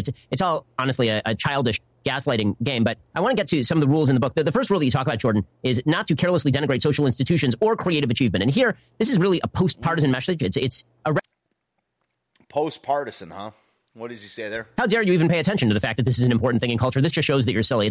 It's all, honestly, a childish gaslighting game. But I want to get to some of the rules in the book. The first rule that you talk about, Jordan, is not to carelessly denigrate social institutions or not to carelessly denigrate social institutions or creative achievement. And here... Or criticize creative achievement. What does it mean by carelessly? So if you think harder in your brain, you can do it. I need another break. I'm going to turn on. Yeah, so I'm just going to let this play for a minute or two. This is really a post-partisan message. It's a recognition that conservatives' respect for tradition, respect for the past, is really a respect for institutions that have been built up over the course of thousands of years in conjunction with an increasingly good understanding of human nature. And that has to be balanced with a recognition that we can't get so tied up in these rules that it becomes impossible to extricate ourselves from them. We can't fossilize these rules and turn them into something that is unchangeable in any way. That in essence, we should be cautious about changing the rules of society. They should be changeable, so we shouldn't obliterate them. But we also you have to know the rules of the game before you can change the rules of the game. If you're playing Calvin ball in Calvin and Hobbes, and the rules of the game change every second, that's not a game anymore. That's just an exercise of power. But you also have to recognize that sometimes the rules do have to change. How do you balance those two things? Well, I think the first thing you do is vow to tell the truth, so that you don't foul yourself up. And then I think you pay attention to what manifests itself to you as meaningful. Because I think that meaning, I literally think, and I think this empirically as well as spiritually, let's say, I believe that the instinct of meaning signifies the optimal information processing function of the nervous system. So when you're balanced properly between order and novelty, or order and chaos, that manifests itself to you as deep engagement. And that's a signal. And it's not merely cognitive. It's way deeper than that. It's a signal that you're in the right place, doing the right thing at the right time. And everyone wants that. And everyone wants that all the time. Like images of paradise are representations of that state of being. So it's there for you. But there are preconditions. And one of the preconditions is that you strive to do the best, to aim at the best. And that has to be your fundamental ethos. And it's a decision that despite all of the calamities of being, that your primary ethical obligation is to work for the betterment of yourself and others. And that's a very complex decision because there's so much of you that's twisted and turned against existence itself because of its suffering and complexity. It's very hard to get your head straight about that. And so you get warped and twisted by resentment and deceit and temptations of various sorts. So that has to be straightened out so that you are aiming in the right direction. And once you manage that, or perhaps in conjunction with that, you have to watch what you say. You have to say what you believe to be true, not because you're trying to accomplish something specific with what you're saying, but because you're attempting to represent what's happening in front of you as accurately as you possibly can. I agree with that. This is the truth stuff that Peterson, that really turned me on to Peterson about 3 years ago. Because it's true. It's like there can't be an agenda. I mean, there can be. You can be clear about it. And your agenda has to be to do good. But telling truth, this is where like I'm actually pro Peterson. Because like that's why I'm like a little bit like the truth thing, truth without an agenda is very noble. But I think that's Christian as well. Because I mean, man, that's tricky too. Because if Christian truth with an agenda is you to convert the person to Christianity, that should be like the ultimate goal. Knowing that you can't just press on them harder and convert them to Christianity. So it's very, very slippery and tricky here. But this thing of like truth. Well, truth is good in and of itself, you know. But what is truth? What is truth? So, but I agree with Peterson 100% on this point. It's that you need to speak the truth without an agenda, without an agenda in all of your speech. If I'm just like, because like the thing is, I've been saying for hours now, it's like Jesus Christ is the truth. So that means if you ask me something, I could just be like, well, you know, Jesus Christ is the truth. And you know, Jesus Christ is the truth. And you know, like, and they're like, oh, what do you want to eat today? I'm like, oh, well, you know, Jesus Christ is the truth. So that's the truth. But it's, life is amazing, man. Life and human dialogue is just is so fascinating. I love it so much. It brings me joy to think about what life, dialogue, and human interaction really is. Because, you know, the most true thing can be like the gayest, most subversive thing. Like, we literally just said it. We literally just said it because, like, you could say, what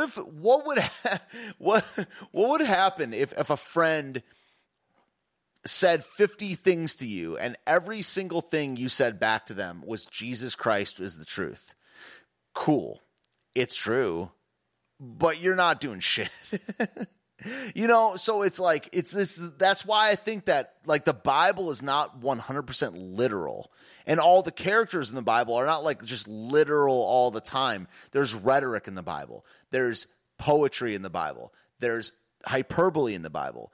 And they're not just saying exactly what it is. It's a comment really on indirect warfare versus direct warfare.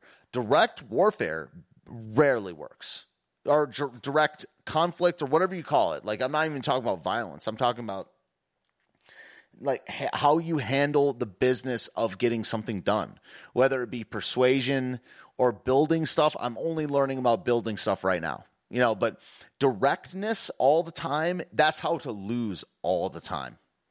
That's why rhetoric's effective.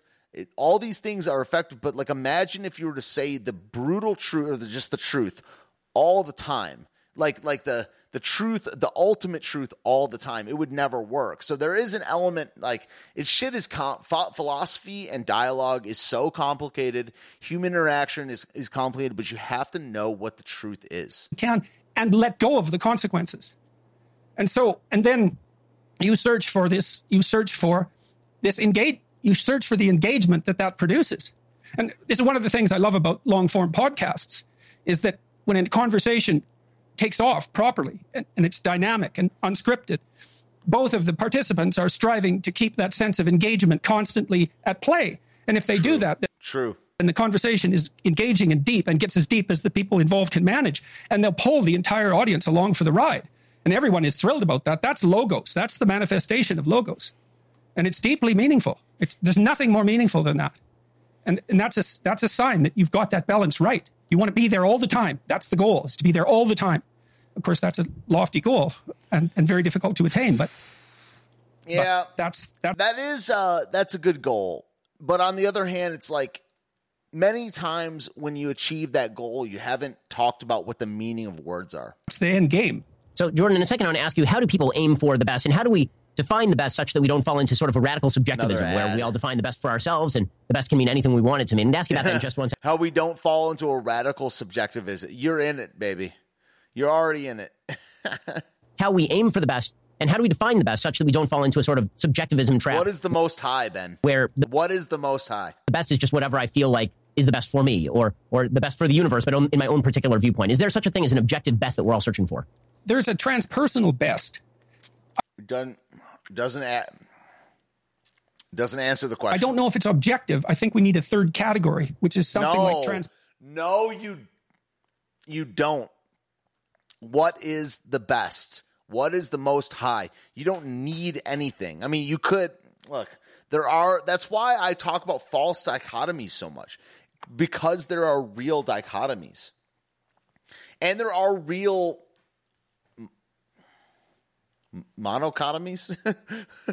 What's the one of dichotomy? I don't know.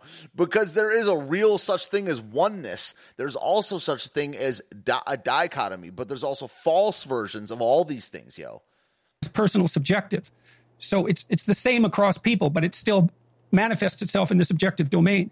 There's a technical problem with being selfish, because you might say, well, it's myself against others, and I could just do what was good for me. There's a technical problem with that, which I outline in both books, but in particular in Beyond Order, is that, well, if it's, let's say you're only acting in accordance with what's good for you. Well, which you do you mean exactly? Good point. Also, this is a great point. You are changing now. Like, you are not even the same you of an hour ago. I mean, who is you? The one that resists temptation with God's help, or the one that's beating off in your basement like an hour from now? You know, like, who is the you? This is also a great point that Peterson makes. Who is you? You know, is there a such thing as you? You know, there's the soul, there's God, you know, but it's very, very, I think it's very, very important for the secular people to understand. It's like, who is the you? Is it tomorrow? Is it yesterday? Like it. Do you mean you in the next 5 minutes, or the next 10 minutes, or the next day, or the next week, or month, or year? Or you under certain influence, like media influences and stuff. I don't mean like CNN and stuff, but like the you after you've had an inspiring thought, or before, or what, or 5 years, etc. You get the picture. There's the you. Reflections on Liberty in the chat says, unfortunately, this conversation stays in the solely material terms. 100%. Exactly what, that's all they can do. That's all the secular intellectual dark web can do. That's all they can do, because they can't step into the spiritual. While quoting the spiritual, they say things about Satan, but it all goes back to, notice that they didn't really mention God. A very interesting part of this podcast is they've mentioned God, they've mentioned Satan more than they've mentioned God. They've mentioned Satan 2 times, I believe. But yeah, they can't go there because it's not really in their worldview. That extends at multiple levels of temporal resolution. And that's a group. That you, I mean, you're an old person, not yet, but you will be. And so you could say that if you were enlightened selfish, you'd act in a manner now that is best for your 80-year-old self. And so if you take yourself seriously as an entity that exists collectively across time, then you're faced with the problem of the collective instantly, even if you're highly selfish. So I don't think that there is a selfishness that's logically juxtaposed against the interest of the collective. And I do think that there are emergent ethics that are inevitable. I think you see them cross species, even to some degree. There are playable and non-playable games. That's a good way of looking at it. There are no animal ethics. There are zero ethics outside of humanity. An iterated series of interactions. And out of iterated series of interactions, ethics emerges. And it emerges with a structure. And we recognize this structure. One way we recognize it, I believe, and this is also assuming that your eyes are open and you're not lying to yourself to too great a degree, you'll be struck with admiration for certain people. That grips you. Well, why? Well, that's the manifestation of the instinct to imitate. That grips you with admiration. It's the same sense of meaning. And true. That's true. Yeah, the admiration is the instinct to imitate. Fact. It's because that person is doing something that signals to you the place that you should advance to. Yep, and that's true. Our cognitive architecture is predicated on imitation to a degree that's almost impossible to overstate. And that sense of awe, which is an elevation of the sense of meaning, is manifested when the admirable makes itself present. And that's not really cognitive. It's not something you think through. It's something that grabs you. Now, you can make it explicit. You can decompose it. You can take it apart. The idea of worship, when the idea of worship is taken seriously, it's the injunction to imitate. It's to find the highest thing you can possibly find to admire. No, it isn't. It's to give the most worth. It's not what worship is. It's not to imitate. It's not the instinction to imitate. No, it's not. It's to worship that is the most high. It's to give ultimate worth. We talked about it a little bit on the stream with Robert last night, and we looked up like the Greek roots of it and stuff like that. And it's always like to bow down. The thing that we got to last night, and that was one of the things about the podcast with Robert, was like, it was a little bit all over the place. Next time I have him on, it will be a little more like, I'll try to rein him in a little bit more. But when we looked up this, is it proskinesis? This the Greek word for worship most used in the New Testament. It meant to like bow down. Was God bowing down? No. No. God was God. God was being God. He was being the Most High. You know, God. What worship means is to give ultimate worth. Okay, that's one definition, but it's like it can mean to bow down. It can be to sacrifice to. It can be to give ultimate worth. But really, it's not to imitate. No.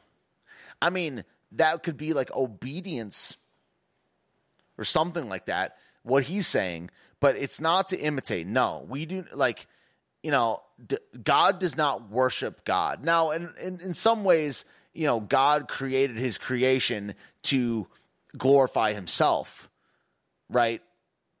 But it's not the same thing. It's not the same thing. Like, to worship is to give like that's the root word of it, at least, is W-R, worth, worship, to give ultimate worth to. Sure. And then to imitate that. And that grip that's the worship. That's the awe. And that's an instinct. And it's related to the fact that we live in social hierarchies and that we admire those who have progressed in the hierarchy in the direction of the goals that we are striving to attain. It's all God progressed to nothing. God is God. God is the great I am. He is living. He is existence himself. So no, he did not progress to anything. God is the same today, now, and forever. Like, yeah, built unbelievably. So it's like that's my main thesis on these guys, the whole intellectual dark web, liberalism. They don't understand what God really is. Shit, man, I don't understand what God really is. It's really a mystery at the end of the day, but that doesn't mean you can't understand it.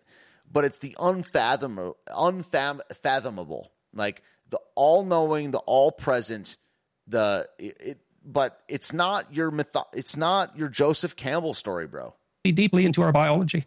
To a degree that hasn't been appreciated yet. It all appeals to science, psychology, biology. It appeals to science.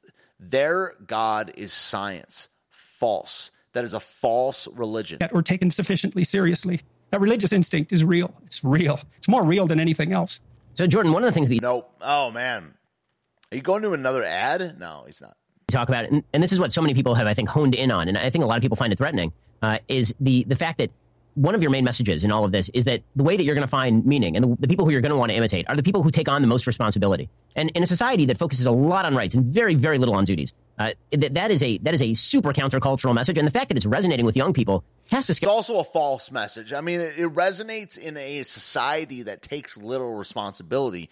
But, dude, you could go outside and you can make it your responsibility to dig just the biggest hole. Just outside, you could spend 10 hours a day in the sun. It's your responsibility to dig a hole. This is why, libertarians and many people say that no, it's not. No, libertarians debunk the labor theory of value. So they're right about that. It's like the amount of work or just labor itself, responsibility of itself is is what value is. It's the same thing I'm talking about right here, like the amount of responsibility. Like, what is responsibility really? I mean, real responsibility is to do God's law. Is to follow God and take up your cross. Jordan Peterson has made this case for years that what they mean by taking up your cross is to assume the most amount of responsibility. It's true and it's false. Yeah, let's keep listening, right? Let's keep listening.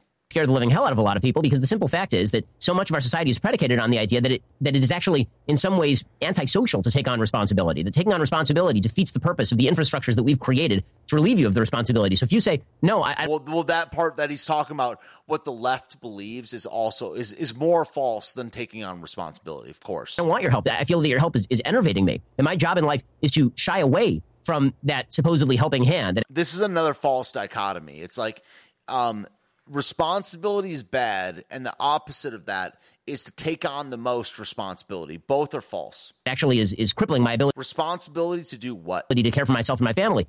That scares a lot of folks who are invested in these systems, but you really preach responsibility, and I think that's right. I mean, I can't think of a single person that I admire who is a person who shirks. In fact, I find it hard to believe that there's anybody who people admire whose main goal in life is to shirk responsibility and engage in personal pleasure. As much as people may talk about that, it's just not something people naturally admire. You can see that admiration. So many cuts, man. This shit is cut up, man. Sometimes So you can think about the film Rebel Without Cause, for example. There's the romantic rebel who shirks duty but the real reason is he's standing up for a higher responsibility and refusing like blind pathological conformity. And so you can get around the responsibility problem that way and admire, creative rebellion, something like that. But those few exceptions apart, I ask my readers just to think for themselves about that. It's like, well, who do you admire? And when do you admire yourself? When you have some self-respect? And when does your conscience bother you? Do you have self-respect when you're shouldering your responsibilities or when you're abdicating them? You might say, well, I don't have any responsibilities. It's like, well, do you have any goals? Well, I don't have any goals. Well, then you don't have a life. It's like you can't even act. You have to have goals. That just doesn't work. True. That isn't a statement that works in the world. If you have goals, you have responsibility. The responsibility is to progress towards the goals. You can even change the goals if you want, but you can't get rid of the fact that you have a responsibility to move towards your goals. And you can say, well, I'll just dispense with goals. It's like, well, unless you're like the Buddha, good luck with that. And even in the Buddha's case, Buddha got that wrong, dude. The Buddha's wrong on that. It's a false religion. And he had nirvana at his fingertips, but rejected it to go back to redeem the world. So the only instance we know of, essentially, mythologically or otherwise, where there was a detachment from goals and nirvana attained as a consequence, the consequence of that still was the adoption of responsibility, the rejection of nirvana as a solitary pursuit. So, and then you think about your own life and the life of your parents. Well, where do you find your meaning? Well, in your intimate relationship. Is there responsibility there? Well, there is if it's a relationship that's based on trust and love and fidelity. Your children, your parents, people who depend on you, you're not going to have that? Well, that's a responsibility. And wouldn't it be something if that's where the meaning was? Well, it is. And this is my experience. I've really been thinking about this lately. Yeah, I mean, I'm just saying that he's very good at peeling layers back, but he never, like, you have to stop peeling or peel back all the way. And what he does is he stops peeling and he says, like, that's good enough. And it's not. Like, you have to peel all the way, or you just eat that shit raw. That's what I kind of think. Maybe I'm a black and white thinker or something like that. I think that's a good thing. And like he's a half peeler. That's why I actually like him more than Shapiro. Because Shapiro, I think he has it peeled and he's made his decision. But like Jordan Peterson needs to peel more, and he needs to tell people when he hasn't done it.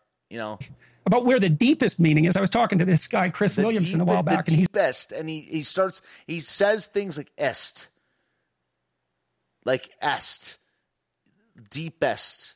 And it's not, you haven't done deepest or most meaningful or most. These qualifiers, these ultimate qualifiers, you are falling short. He's got this new podcast in the UK. And I was really struck when he interviewed me because he spoke, when he asked me questions, he had no speech errors, no ums, likes, no pauses in attention, nothing. And I asked him about that, and he said he had been practicing being precise in his speech for 6 years and had really mastered that. But in any case, before he started this podcast, which is called Modern Wisdom, he was a successful young man in the sort of quasi-celebrity way that the culture might offer as a icon for admiration.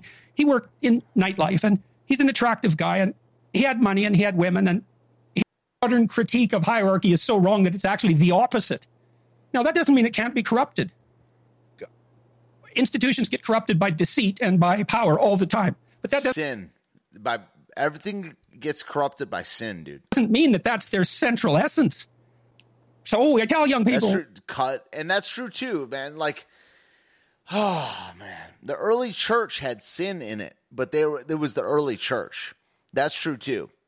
Another ad. Let's go over here. Okay.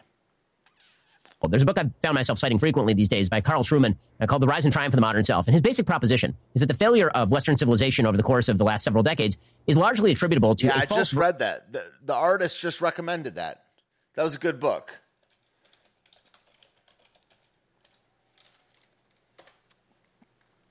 Let me go over that. I actually never looked up the background on this one. So Carl, at least he's a Christian, right? Carl Trueman. Yeah, this is a good book. It's about I didn't read it. I listened to it. It was good. Good listen. Goes into gay pride. Now he's Orthodox. Wow. Yeah, dude. I don't know. I really think where I sit right now is the logical outcome, the logical, if that's even a thing, or rational, historical, philosophical. I don't know. It's either Catholicism or Orthodoxy. Like most of the base people, really based in love with the truth, they end up being Orthodox or Catholic. Like almost every time I look it up when there's like a cool book, but you should read The Rise and Triumph of the Modern Self. It's about 14 hours of a listen. I didn't read it. That's what, fuck. I want to like language police myself, right? But like I listened to it. It was about 14 hours. It was really good. The artist recommended it. It was awesome stuff. It goes into the gay thing. It goes into the subjectivity thing. It goes into the academia thing. It's a really good book. He's citing it right now. Why aren't you a Christian, Ben?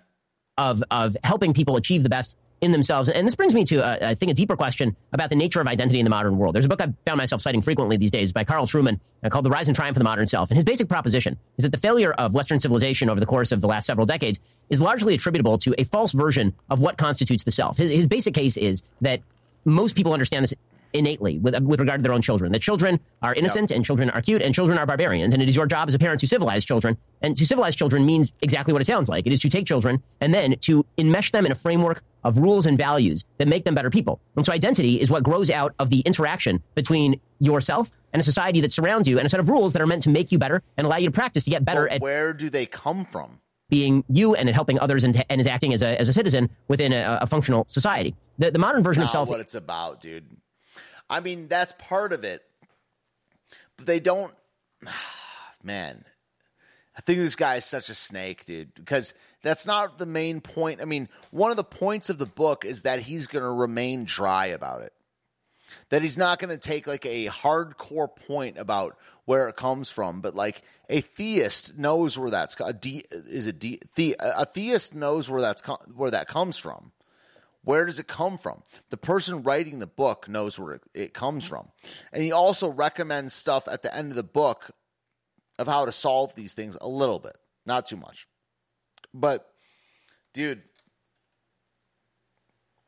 liars love to spin the truth, man. Is almost precisely the opposite. And that is that true meaning is not to be found in the interaction between you and society. True meaning is to be found in your authentic self, free of society's constraints. So every sort of constraint that could be placed on your notion of authentic self-identification is a barrier to happiness. And so biology can be a barrier to happiness. If you're a man and you believe you're a woman, this means that you're a woman, and anybody who says differently, even using objective measures like biology, this person is actually a threat to you. If you are a believer that children ought to be enmeshed in a system of religious values that propagates and has been propagating the notion of basic morality for several thousand years, that is an imposition on you as an authentic human being. That the authentic person is the person who is free of society, who's free of civilization, sort of Rousseauian, natural, savage, living, completely absent all of the restrictions of the surrounding society. And when you talk about the power of mentorship and the power of teaching, you're assuming that identity is nary a mention of God, really more formed or more properly formed in that connection between the human being and the society surrounding them than it is by simply looking within and finding the fulfillment you seek only within. Yes, that's a very complicated question, and so I'll take it apart a couple of ways. I just had an outstanding scientist on my podcast, and he's the world's foremost authority on the development of aggression. Yeah, notice that he doesn't address the point straight on. He goes to a story. He goes to him interviewing another person or some sort of story. It's very interesting, man. Like,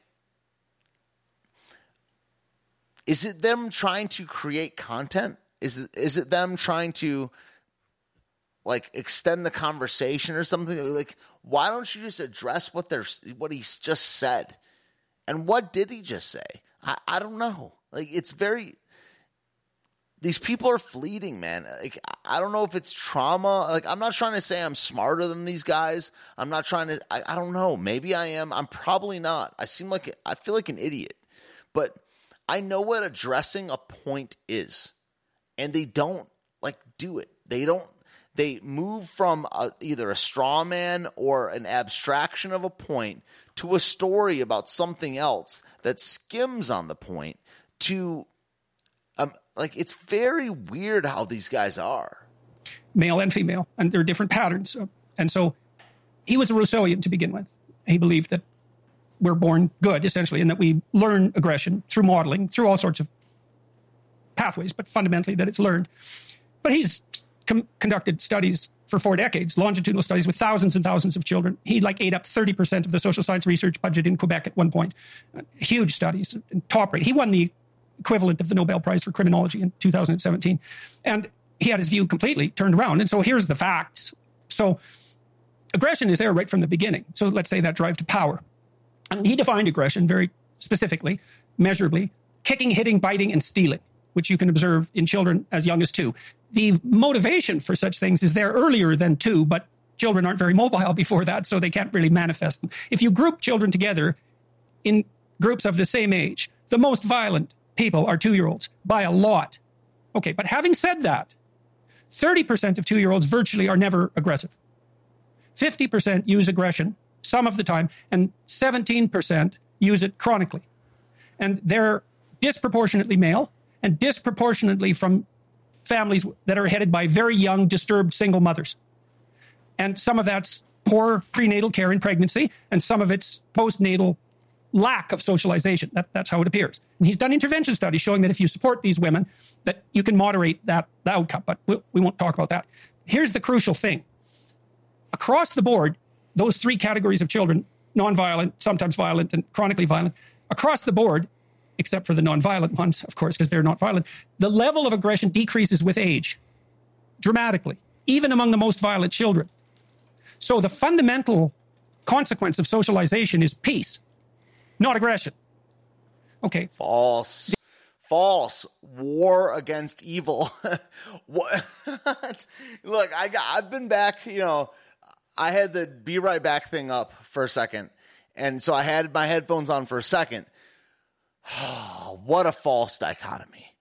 War and peace. War against evil is part of peace. What are you talking about, bro? Like, what are you talking about, dude? We should inflict war. I mean, do you mean like physical war? Like what do you mean, dude? But like war, when there's more peace, there's more peace, there's more war, there's more war. It's like great, but dude, what about war on evil? What about that shit? The fundamental consequence of socialization is peace. The fundamental consequence of socialization is peace. That means nothing. This means nothing. That statement means absolute. Okay. Not aggression. Not aggression. Okay. There's a subset of the violent kids who don't get socialized by the age of 4. They're much more likely to be antisocial, criminal delinquents, and long-term violent criminals. Okay. I've heard this argument before. But that's because if they're not socialized by the age of 4, they can't make friends. And friends are the fundamental agents of socialization from 4 onwards, increasingly. And so if you get knocked out of the peer group because you can't reciprocate and use violence as a strategy, then you fall further and further behind and become more and more alienated. And so the Rousseauian view has its pluses because 30% of kids aren't violent at all. But the Hobbesian view, which is that we're born in a chaotic and aggressive state of nature, every dog for himself, let's say, also has its truth. But what's so interesting is that as children are socialized, the level of aggression goes down. Now, you see, if power was an effective strategy, what would happen is that the most successful kids would become more aggressive with time. And that isn't what happens at all. What the fuck are we're you way too talking complicated to only rely on ourselves. No. We're social to the core. No. And it's a tenet. It's so interesting because it's a tenet. We're way too complicated to define things just as war and peace and just to rest on them like they're good and bad shit. Like he's right about so much, man. He's right about so much about like how we're fundamentally whatever, but like he just half measures, bro. Half measures. I don't know. I don't know what the hell is wrong with Jordan Peterson, man. It's very hard to figure out. I've talked before about the gay retard. No, that's not part of it. That's not part of it. The gay. No, it's evil, retarded, and lying. That's the trifecta that I've messed with. That is just like, I can't tell where these people are at. Evil, retarded, and lying. Gay. It's like gay. At the center is gay. You know, the evil, retarded, and lying. At the center is, you're a faggot. But like, I can't figure it out with Jordan Peterson. I think Ben Shapiro is mostly evil, but a little bit lying. I think Peterson is lying. I don't think either of these men are retarded. But in the center, there's gay. You are a closet or open gay. You fucking homo. Particularly a philosophy on the left, that human beings are almost infinitely malleable socially. So how can you believe that and also not believe that socialization is a main pathway to genuine authenticity? You can't believe, well, you can, because you can believe both of those things at the same time and nothing horrible will happen to you, but they're still logically contradictory.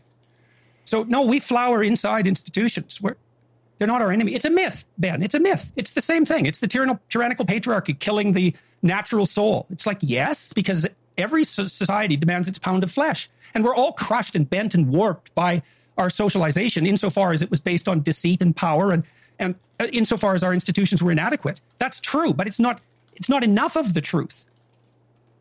It's not enough of, look at our very language. Every word we speak was invented by other people. Every word we speak, we've agreed on the meaning. Everything we do is social to the core. That's not all our enemy. That's a myth. It's Peter Pan versus Captain Hook. And Peter Pan never grows up. And the patriarchy isn't Captain Hook. Crooks are Captain Hook. Jordan, in just a second, I want to ask about your definition of... What is this interview, dude? This is crazy shit. I mean, it's just like, what is fiction? What is nonfiction, bro? Ideology a little bit. And I think this is something with which I... Straight up, Reflections on Liberty said in the chat, how long did Shapiro practice looking interested? This guy has his looks down pat and they look fake. I wonder if he practiced it looking fake. Like, this guy's like... It's so weird, man. I deeply agree. Listen, I'm a committed conservative in terms of my social values. I'm very committed to my values as far as where I think the role of government lies and doesn't lie. But one of the points that you make is that it's very important to avoid being a rigid ideologue to the point where you're completely inflexible, to the point where your ideology completely throws out all the evidence on any proposition and prevents you from being able to see truth. Well, it depends on whether you want to solve problems or be right. What was that question, man? You can't solve problems without, like, a little bit of righteousness. Like, what is that? Completely throws out all the evidence on any proposition. Listen, I'm a committed conservative in terms of my social values. I'm very... Conservative is such a gay label. Very committed to my values as far as where I think the role of government lies. Did they cut between that? 58-31 right here. Let's go back. Your loved ones will be taken care of. Go to PolicyGenius.com to get started today. Policy Genius. When it comes to insurance, it's nice and super important to get it right. Alrighty, Jordan. So in your book, you talk about abandoning ideology and the importance of being able to be, I think, almost playful with ideology a little bit. And I think this is something with which I playful with ideology. I don't want to play with Judaism. I just want to play with Islam. I'll play around with Hinduism. I'll just play around. Just play. We'll just play. It's just fun. I mean, it's supposed to be fun. Like, talking to people is fun. We can have fun. I love fun. If you watch my morning show, it's fun. But like playing around, I'll just play. Just play.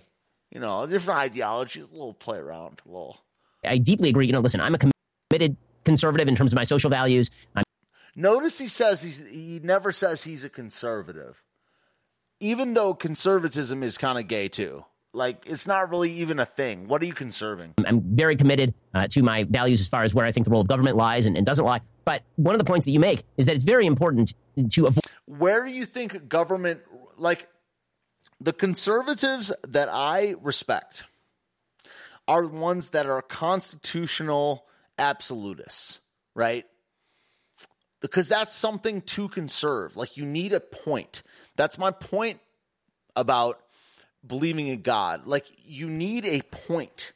As far if you understand like geometry or just like simple drawing or simple music or whatever, you need a point. That's why I recommend to my music students that are getting into producing to make like a template for your track as soon as possible. You make like an intro, even if it's long, you can always make it shorter or whatever.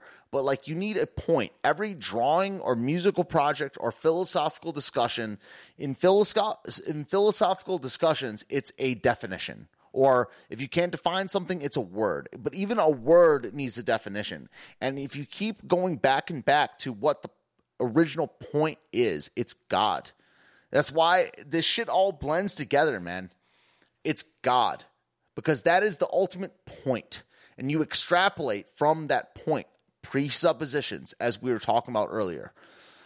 But like, there's a point. Like if you can do it visually or you can do it audibly or like orally, I don't know. I don't know what the word is. I need to get better with this stuff. But yo, these people's worldview is built on nothing. It's like, or it's built on a point way past the point. It's not nothing, because I've agreed with many things. If it was built on nothing, then it would be like, you know, just be like,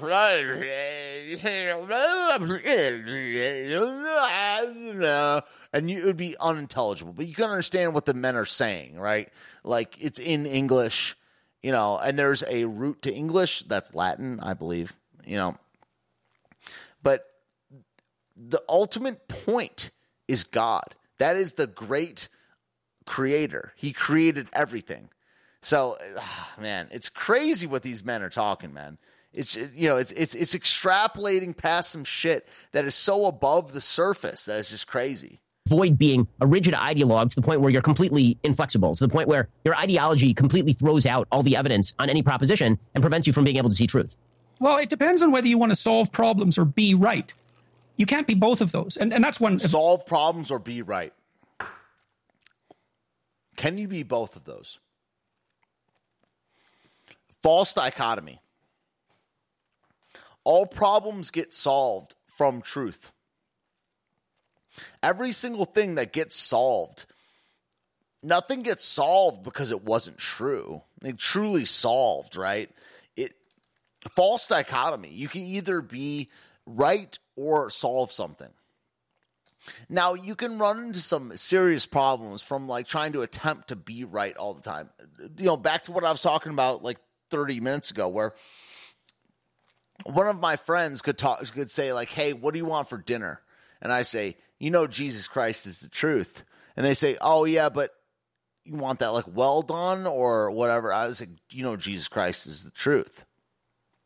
These are true statements. They're true things I'm saying, but they're not solving the problem that he's presenting. So this is another false secular intellectual dark web dichotomy. The tremendous advantages of science is if you want to be a scientist, you have to abandon being right. You have to be wrong all the time and learn. And often learn that's the opposite. That is true. You have to be willing to be. That's why when I'm teaching a kid music, one of the first things I train them how to do is to say, I don't know. There's been students that when, you know, they'll be 7 or 8 and they don't know how to say, I don't know. And I'll just be like, okay, we're going to practice saying it together. I'm like, what's the name of this note? You're looking at a page. What's the name of it? And they're like, I don't know. Or they don't say it. They just look down and then guess over and over. And I'm like, we need to practice saying, I don't know. Do you understand that if you look at something that makes no sense, the answer is, I don't know. And that is okay. What you presumed was true. And the same is true if you're a real engineer. In my first book, Maps of Meaning, I tried to provide a technical definition of ideology. And so I developed what I thought was a map of meaning, hence the name of the book, which is that it's predicated on the idea that we inhabit stories, that we look at the world through a story, which is why stories are so attractive to us. And a story is about people in action going from one place to a more desirable place. That's our life. We're going from one place to a more desirable place. And that's punctuated by catastrophes of various magnitude. And we have to cope with those catastrophes. And that's like the rise and fall of Israel in the Old Testament. So it's got that structure. Oh, we're talking the story Bible. of the individual. We're talking about the Bible now? Oh my gosh. Individual end of society. Well, there are characters you meet along the way And you need to know about all the characters. You need to know about the positive element of nature. That's what the environmentalists worship. Gaia in her beauty and benevolence and plenitude. And that echoes through representations of Mary, for example, in Christianity. I'm not reducing one to the other. I'm just pointing out how these things interplay. There's the negative element of nature. That's the witch. That's the swamp. That's death and disease and mortality. The forces that are conspiring in the natural world to destroy us. And the social world is the same. There's a benevolent element, the wise king, and a tyrannical element, the tyrant. And in the individual, there's the heroic and the adversary, the hero and the adversary. That's Christ and Satan. That's played out all the time, especially in pop culture. The hostile brother motif is unbelievably common. Thor and Loki is an example. Batman and Joker. Yeah, he's right about a lot of this stuff, like that hostile brother stuff, Cain and Abel, Thor and Loki, yeah. Superman and Lex Luthor, it's there everywhere. It's there because we all contend with the malevolence in our own soul. That's part of why it's there. So a religious structure represents all of that. And a comprehensive philosophy represents all of that. You see that in Freud. Freud had a representation in his thought system of every single one of those categories. So the ego was bipolar. The superego, the social world, was bipolar. The id, the natural world, was bipolar. Freud covered the territory. And so he could sneak mythology back into science because he got his... Yeah, Freud sure covered the territory, huh? Story right. An ideology just takes fragments of that. And it derives its power from the... No, he's backwards on that. An ideology informed Freud. That is false. That's not how, it's presuppositional. And it's one of the things I understood early, and I definitely understand it from the way I teach music. PEMDAS. Okay, you guys know PEMDAS? PEMDAS. Everyone learned it. The order of operations in mathematics. The order of operations is a rule that tells the correct sequence of steps for evaluating a math expression. We can remember the order using PEMDAS, parentheses, exponents, multiplication, and division from left to right. This is really what it's about, rather than like a ranking system, rather than a... it's really order of operations. I've been talking this shit for like 10 years in music. It's how I teach. Well, I don't reveal this right away, but it's how I teach. I teach in terms of PEMDAS. And like, there are things that are more important. There are things that need to be accomplished right away. And then after that, we'll get to that. And if someone has their PEMDAS out of order in terms of music, this works in every field. This is why this is one of the grounding philosophical things that I take seriously in any worldview. Is your order of operations correct? And I know this like hardcore in music, but it's not what this guy is talking about right now. It's not what he's saying. His PEMDAS is so off, yo. Let's watch this again. Those categories. So the ego was bipolar. The superego, the social world, was bipolar. No. The id, the natural... Where's God? Where is God? Natural world was bipolar. Freud covered the territory. And so he could sneak mythology back into science because he got his story right. An ideology just takes fragments of that. And it derives its power from the underlying religious truth. So you're a rebellion... No, it is not... Well, okay, let's keep watching. This hero rejecting the demands that society makes on you because of its corrupt and deceitful and tyrannical nature. It's like, yes, true. But it's an ideology because it's not true enough. It's missing the rest of the story. But there is a correct ideology. No one can last a day without an ideology. There is a correct one. Focus on the word one. There is one that is correct. And so you need the rest of the story. It's not optional to know this. You don't know it, and you're in big trouble. So, for example, if you don't understand that there's malevolence in your own soul and you only see it in the external world, you're not going to be able to adapt to the external world. It's going to turn itself into your enemy. You're going to never grow up because you won't adopt any responsibility because you can't distinguish it from tyranny. These things have real consequences. And if you only see... Yeah, when extrapolated out to the society, these things do have real world consequences, but I would be careful about what tyranny is. There's tyranny everywhere. I mean, I'm anti-lockdown. I'm anti overstepping of government shit. But be careful, man. Wow. Caretaker says this is amazing. You truly are a teacher. That's a fundamental lesson, and to give it to a 7-year-old makes an impact on their life. Yeah. I mean, and I struggle with what to reveal to the 7-year-old. I mean, I'm teaching about I don't know. I actually don't know all the ages of my students, but none of them are under 6. But yeah, I mean, it's really important. It's really important what you like. If I were to be like PEMDAS and exponents and that would never work. But you have to teach with PEMDAS in mind. You have to. There are things, because PEMDAS is not even the most fundamental. The most fundamental is there are things more important than others. That's really what it's all about. That's why the first lesson I do on the whiteboard is about notes. And the second lesson I do on the whiteboard is about rhythm. And the fundamentals, like true fundamentals of what that stuff is. And I barely even plan it out, but yeah, that's why I think I can teach people as young as, I say 5, but it's not about that. Like, people are more immature or ready for it at 5, and I've taught some people as old as 60 that were not ready for the fundamentals. But those 60-year-olds, they had some psychological shit going on. They weren't ready. Teaching music is fascinating, because you're just teaching a skill, and it's a skill that it's interesting because it doesn't matter on so many levels, and it really matters on so many levels. As soon as we get to survival mode, music doesn't matter. But when I play you that country song or that gospel song, when we're in survival mode, that shit will matter. And that shit will probably make you work harder the next day. I don't know. I don't have the whole thing figured out. I'm not God. But, skills have a lot in common in that way.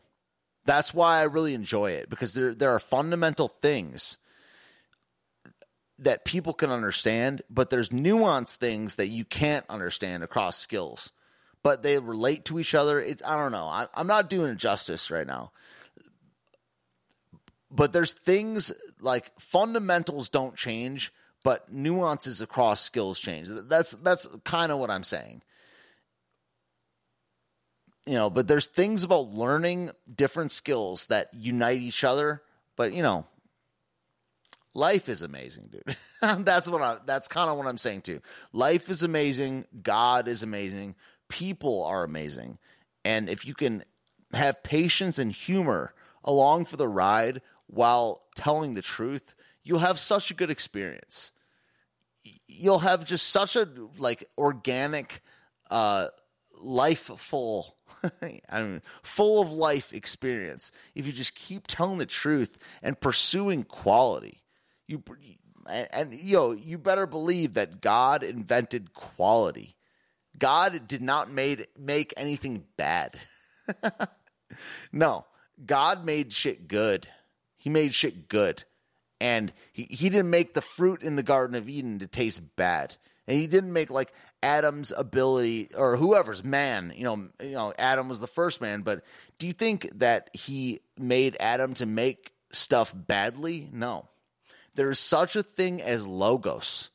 There's such a thing as quality logos and objective skill in a field. And it's attainable. And it's achievable. It's attainable, not at God's level, but man's level, which is made in the image of God. It is a beautiful, beautiful thing. It is beautiful, and it is attainable. Being without sin, I don't think is really attainable. But beauty, there's beauty to be found in imperfection. You can take imperfection and craft it and mold it to be beautiful in God's image. It's such a cool thing about life. Nature as benevolent. then you have no appreciation for what society is protecting you from, and you have no sense of the fundamental fragility of human beings. So an ideology parasitizes a religious trope. That's what it does. That's why it has power. And so it appeals to us instinctively, and because it's a half-truth or a quarter-truth, but it's a quarter true. So I tried in Maps of Meaning to say, look, here's the entire symbolic world, and you need to understand it so you don't fall prey to partial misrepresentations. So that's part of it. The other part is, the problem with an ideology is it doesn't actually tell you what to do, not if you actually want to solve a problem. So with Tremblay, for example, when he was studying aggression, he had to decompose his original a priori assumptions, which were basically Rousseauian. People are good and they learn to be aggressive. He had to learn it in high resolution.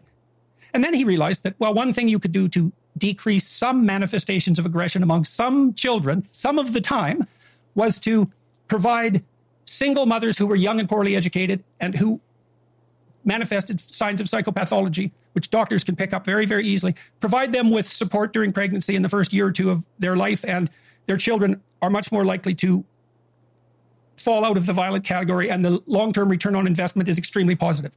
Now, that's high-resolution thinking. He actually wanted to solve the problem. The ideology just tells you what to think about everything, so you're always right, and someone else is always wrong, and even worse, they're evil, and that's where things go out of control. As soon as the evil person isn't you... These guys both need Christianity, because Christianity really solves all the problems he just described. In the last 60 seconds, this is a very good summation of what Christianity solves. It's like we're all evil, but we're all not, because we're fallen. Well, once we sin, we are. And sin exists across generations. Now I'm getting into the debates between denominations. So I'm going to stop pretty soon but at the end of the day, sin exists. And one of the biggest debates between the, dare I say, three denominations, Protestantism, Orthodox, and Catholicism, gets into what sin is, who committed it, and when they committed it. And I'm not this is one of the things I'm just not your deep dive guy. I'm just not, because I could be 20 years. Give me 20 years, because there's been debates on this going back 2,000 years by church fathers, all kinds of people, man. You got to look into it yourself. But who committed sin? When does sin get committed? How does it get forgiven? Who do you admit it to? It's crazy, but I will say that if you take those three denominations,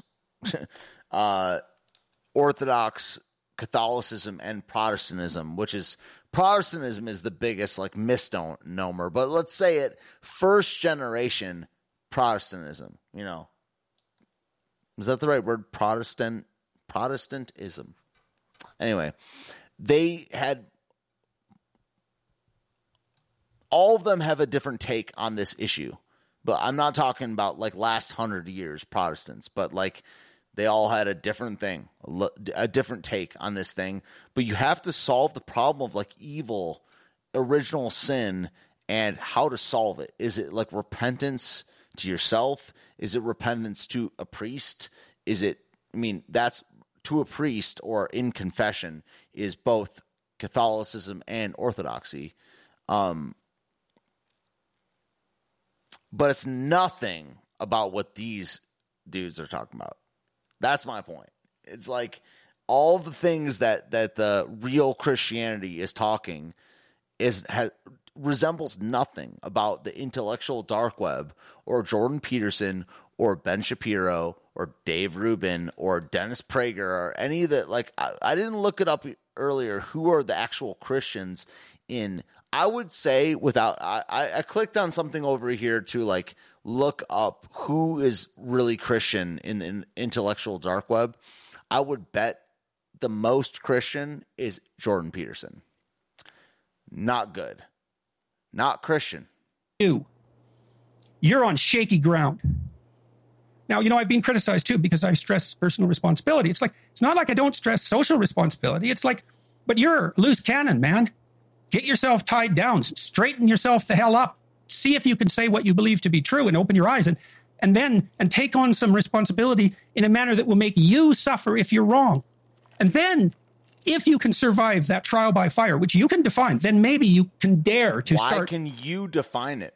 Moving the dials and levers of the broader world. It's more a call to humility than a denial of. Reflections in the chat says, openly agnostic is best in the IDW. That's true. I agree with that. Or like Gnostic. Gnostic might be a better way of saying it. Yeah. Slap says, it is dark. It is a web. It's no place I'd like to be. Yeah. Yeah. I mean, like, we got to do a stream on Gnosticism. Social responsibility. Of course, you're unbelievably responsible for your society and should do what you can to improve. In what way? But you bloody well better make sure that you've got yourself together if you're going to go and do that, because other people will suffer for your mistakes. So, Jordan, one of the things that you talk about in the book, which is, I think, really wonderful, and I hadn't heard you talk about it a lot. These cuts are fucking with my head. Are there any more ads in here? Okay, none. Okay. Before, you've done in some of your lectures, but it hasn't been the main theme, is sort of the relationship question. How do you maintain romance in your relationship? And as a dude who's been married for almost 13 years at this point, I can say that, it is very, very good advice. I mean, the amount of work that has to go into a relationship to keep a relationship functioning at a high level is tremendous. And that's not what you are sold in the media. What you're sold in the media is, number one, the happily ever after wedding ending. But even that is now hackneyed. Now the idea is that there is no happily ever after, that basically you're a fool if you get married, and that true happiness lies in changing partners on a fairly routine basis. But that's not the case that you make at all. You make the case that happiness is going to lie, and fulfillment, more importantly, is going to lie in the hard work of putting romance into your relationship. And people, I think, when they get into this thing, they don't know how much work it is to even do the sort of thing where you have to plan romance into your life, particularly after you have kids. It's a reality.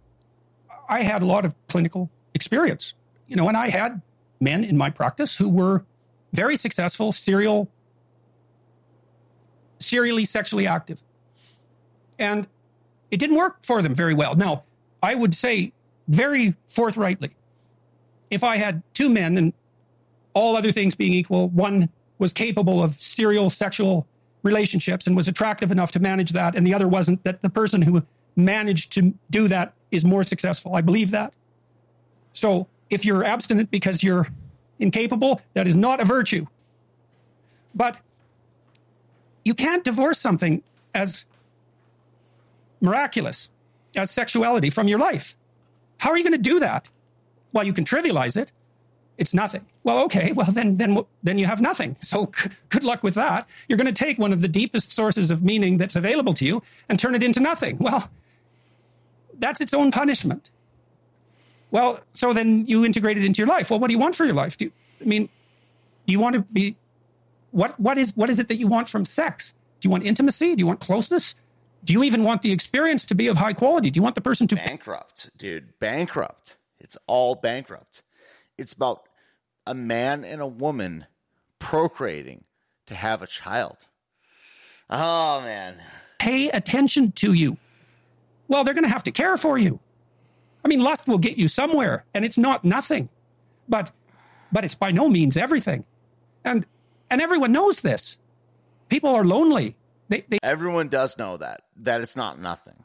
They need someone to communicate with, and they need someone to tie themselves together with, so their lives make a rope. They need someone to communicate with when times are good and to share their triumphs, and they need someone to share their catastrophes, and they need a framework that's stable so that they can have children.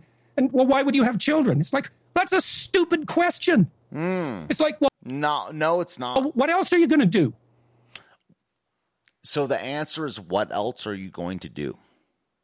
There aren't that many things that make up your life. Yeah, that's one of the things that really turned me on to Peterson back in the day.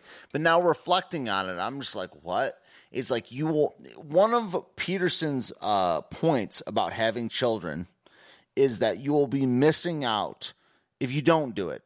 You'll be missing out on one of the great challenges of humanity. This is a true statement. It is true. It is one of the great challenges, but it's not the point. God's the point, man. It's really like God's the point. The first commandment is to be fruitful and multiply. It's like you can think about all the things that you want. It's why I believe in God. It's because it sounds crazy, but it's my ability to understand the signal chain. This is a crazy point, and I've actually explained it to maybe two students out of like thousands of music students I've ever had. Like I've explained the signal chain to hundreds of students. They've gotten to this level of like where sound starts and where sound ends, right? That's the signal chain. If you want to learn how to do sound or run a mixing board or to record people, you have to understand what the signal chain is. The signal chain is the path the audio takes from sound creation to sound perception. In other words, how it goes from my brain to your brain and all the steps in between. Right now, my sound is coming from my brain to my vocal cords, to my mouth, out the air, to the microphone, to the cord, into my interface, into my computer, out to OBS, whatever software I'm using, which is OBS, to the internet, to your program, to your headphones, or however you're listening to this, and that is the signal chain. Every step that the audio takes, okay, that is a way of understanding reality. That's like there's God in that. Like that's what I'm saying. And if you can trace the path that the audio takes, you can philosophically or in the realm of reality trace everything. You can trace philosophy. You can every realm of the senses, but the senses are not where the signal chain stops. Like where did the mind come from? Where did the mind come from? The mind is not evolutionary. I mean, okay, if you think that, cool. You're wrong. But I think you're wrong. But like that's what really my studies of recording music and recording and doing sound for people and tracing things through that signal chain led me to me believing that there has to be a God. And this is prior to me being a Christian. Way prior. This is 4 years before I became a Christian again. I was raised Christian, but this is what got me into like Eastern stuff and just philosophy of just like that's why I think philosophy is in a weird way above theology, because philosophy is just thought. And it's like, if you think about it, where did it start? Like some soup, like having sex with, like a big bang, and then years, and then like atoms having sex with electrons, and then like some sort of like primordial Darwinian soup, like having sex with each other over and over until some surprise happened. Sounds kind of thin to me, bro. It started with God. And God invented everything we have. And if you don't get into that, on some level, that's why I have more respect for like far leftists and like hardcore. I have the respect for the hardcore, because these guys talking are not hardcore. Like you're talking about Marvel comics and shit. I mean, and look, I'm an entertainer. I'm straw manning a little bit, but I'm not straw manning because I don't get their point. But we've talked about it many times tonight. Your whole worldview is derived from like the story about how people act. You watch how people act. Like, oh, there must be a story. There's a mythology. It's like because people can't act without a story. No. There's this thing called truth. There's this thing called reality. And then people act. And after that, they invent shit. I don't know. That step of what I'm talking about is the hardest to figure out. It's like, why after the objective truth did the people act in a certain way that creates a new narrative? That's the part that I'm really weirded out about. So in terms of history, I'm talking about the people in the years, let's just say 2000 BC to the year AD. That's the stuff I still struggle with. You know, the Babylonian, Assyrian, whatever. The other people that were doing their thing while the Israelites were doing their thing. That's the stuff that I struggle with. But I know that Christ is Christ. I believe that Christ is Christ. Christ is God. It's very hard to figure out. Maybe it's supposed to be that way. I don't know. Shit's crazy, man. I love life so much, and I love live streaming. I love philosophy. It's it's really, there's nothing I would rather do.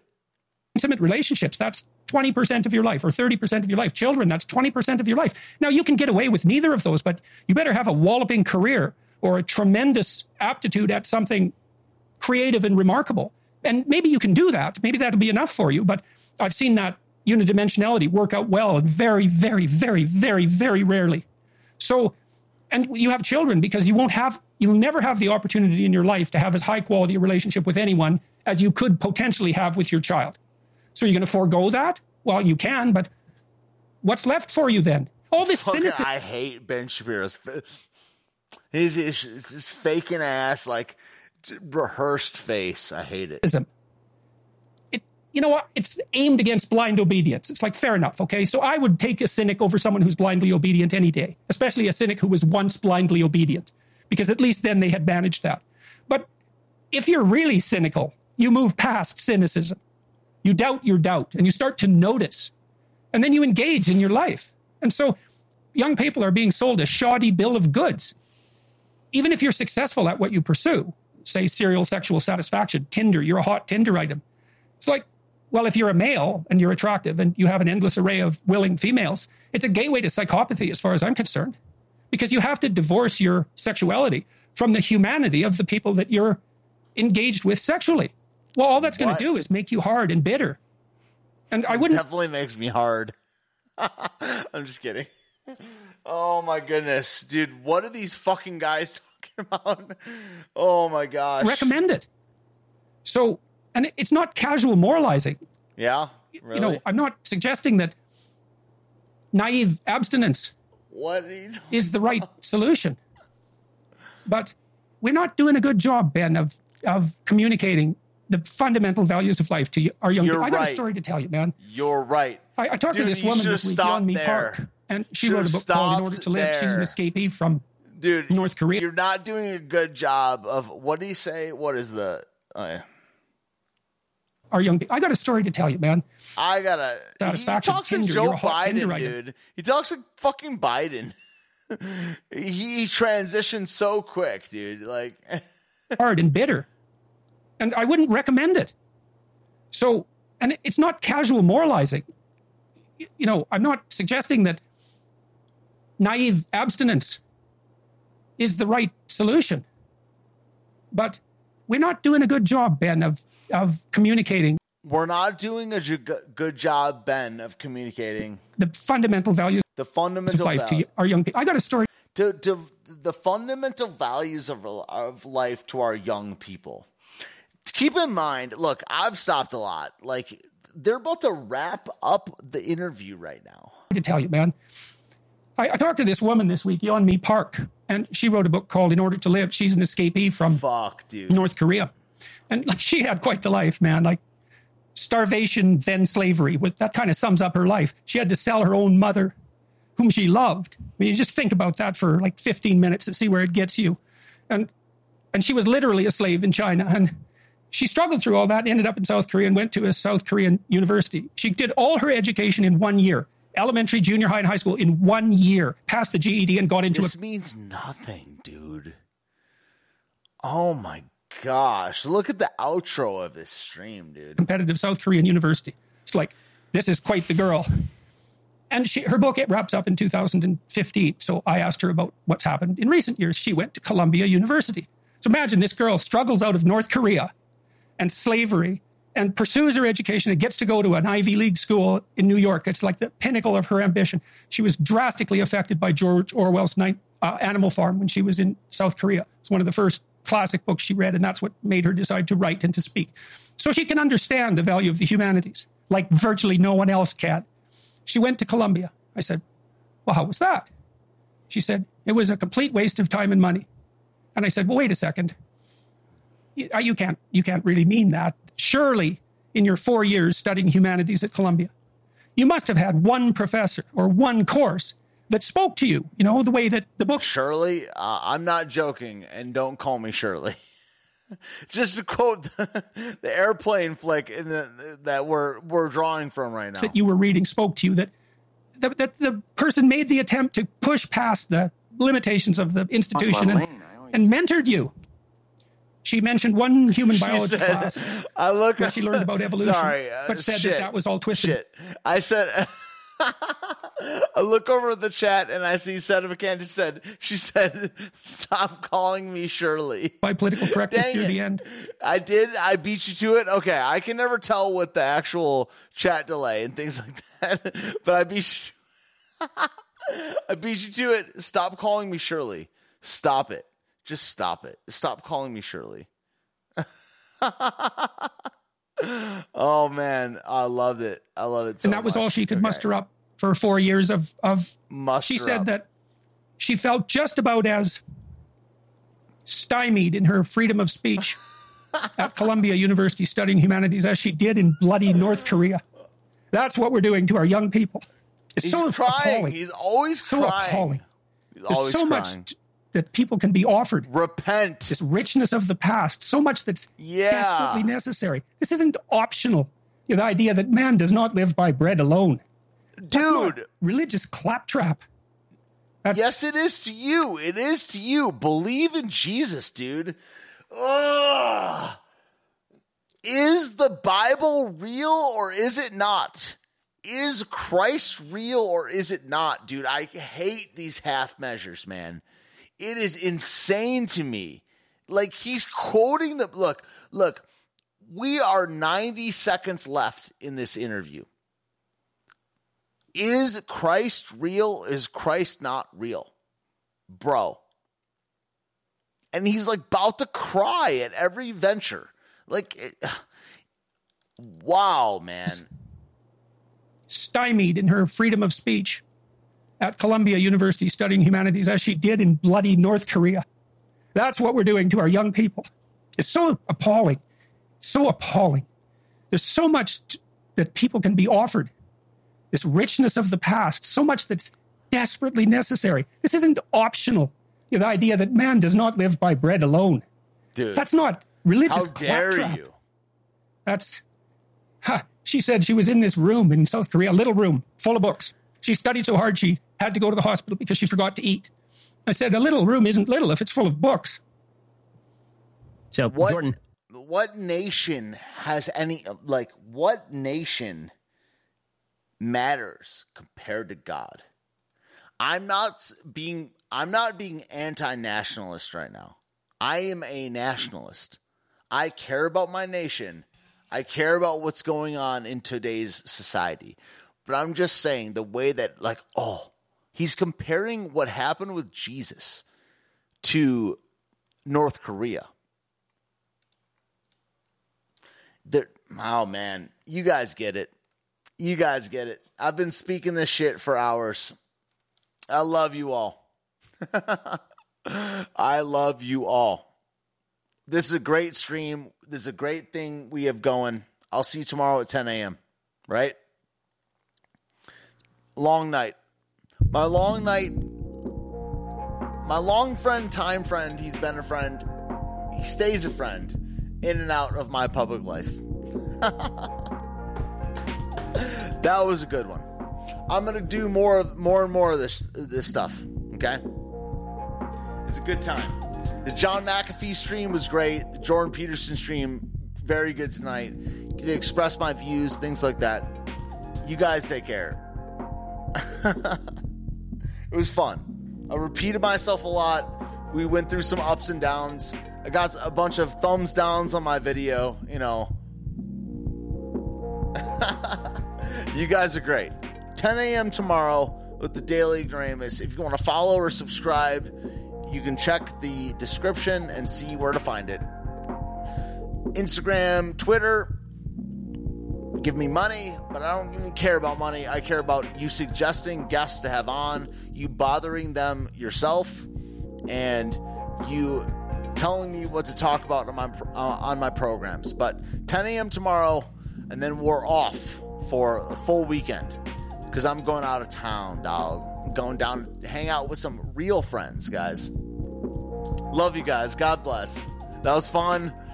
We'll do something like that every week, you know. I don't like doing it until I start doing it. So, all the lurkers, all the listeners on the various platforms, Periscope, Odyssey, YouTube, Facebook, Twitch, and Trovo and DLive. Ba-bam, ba-bam, ba-bam, bam. Have a fantastic night. Believe in the one true God, Jesus Christ. Read your Bibles. All the good stuff. Have a good one, my people's brethren. See you around.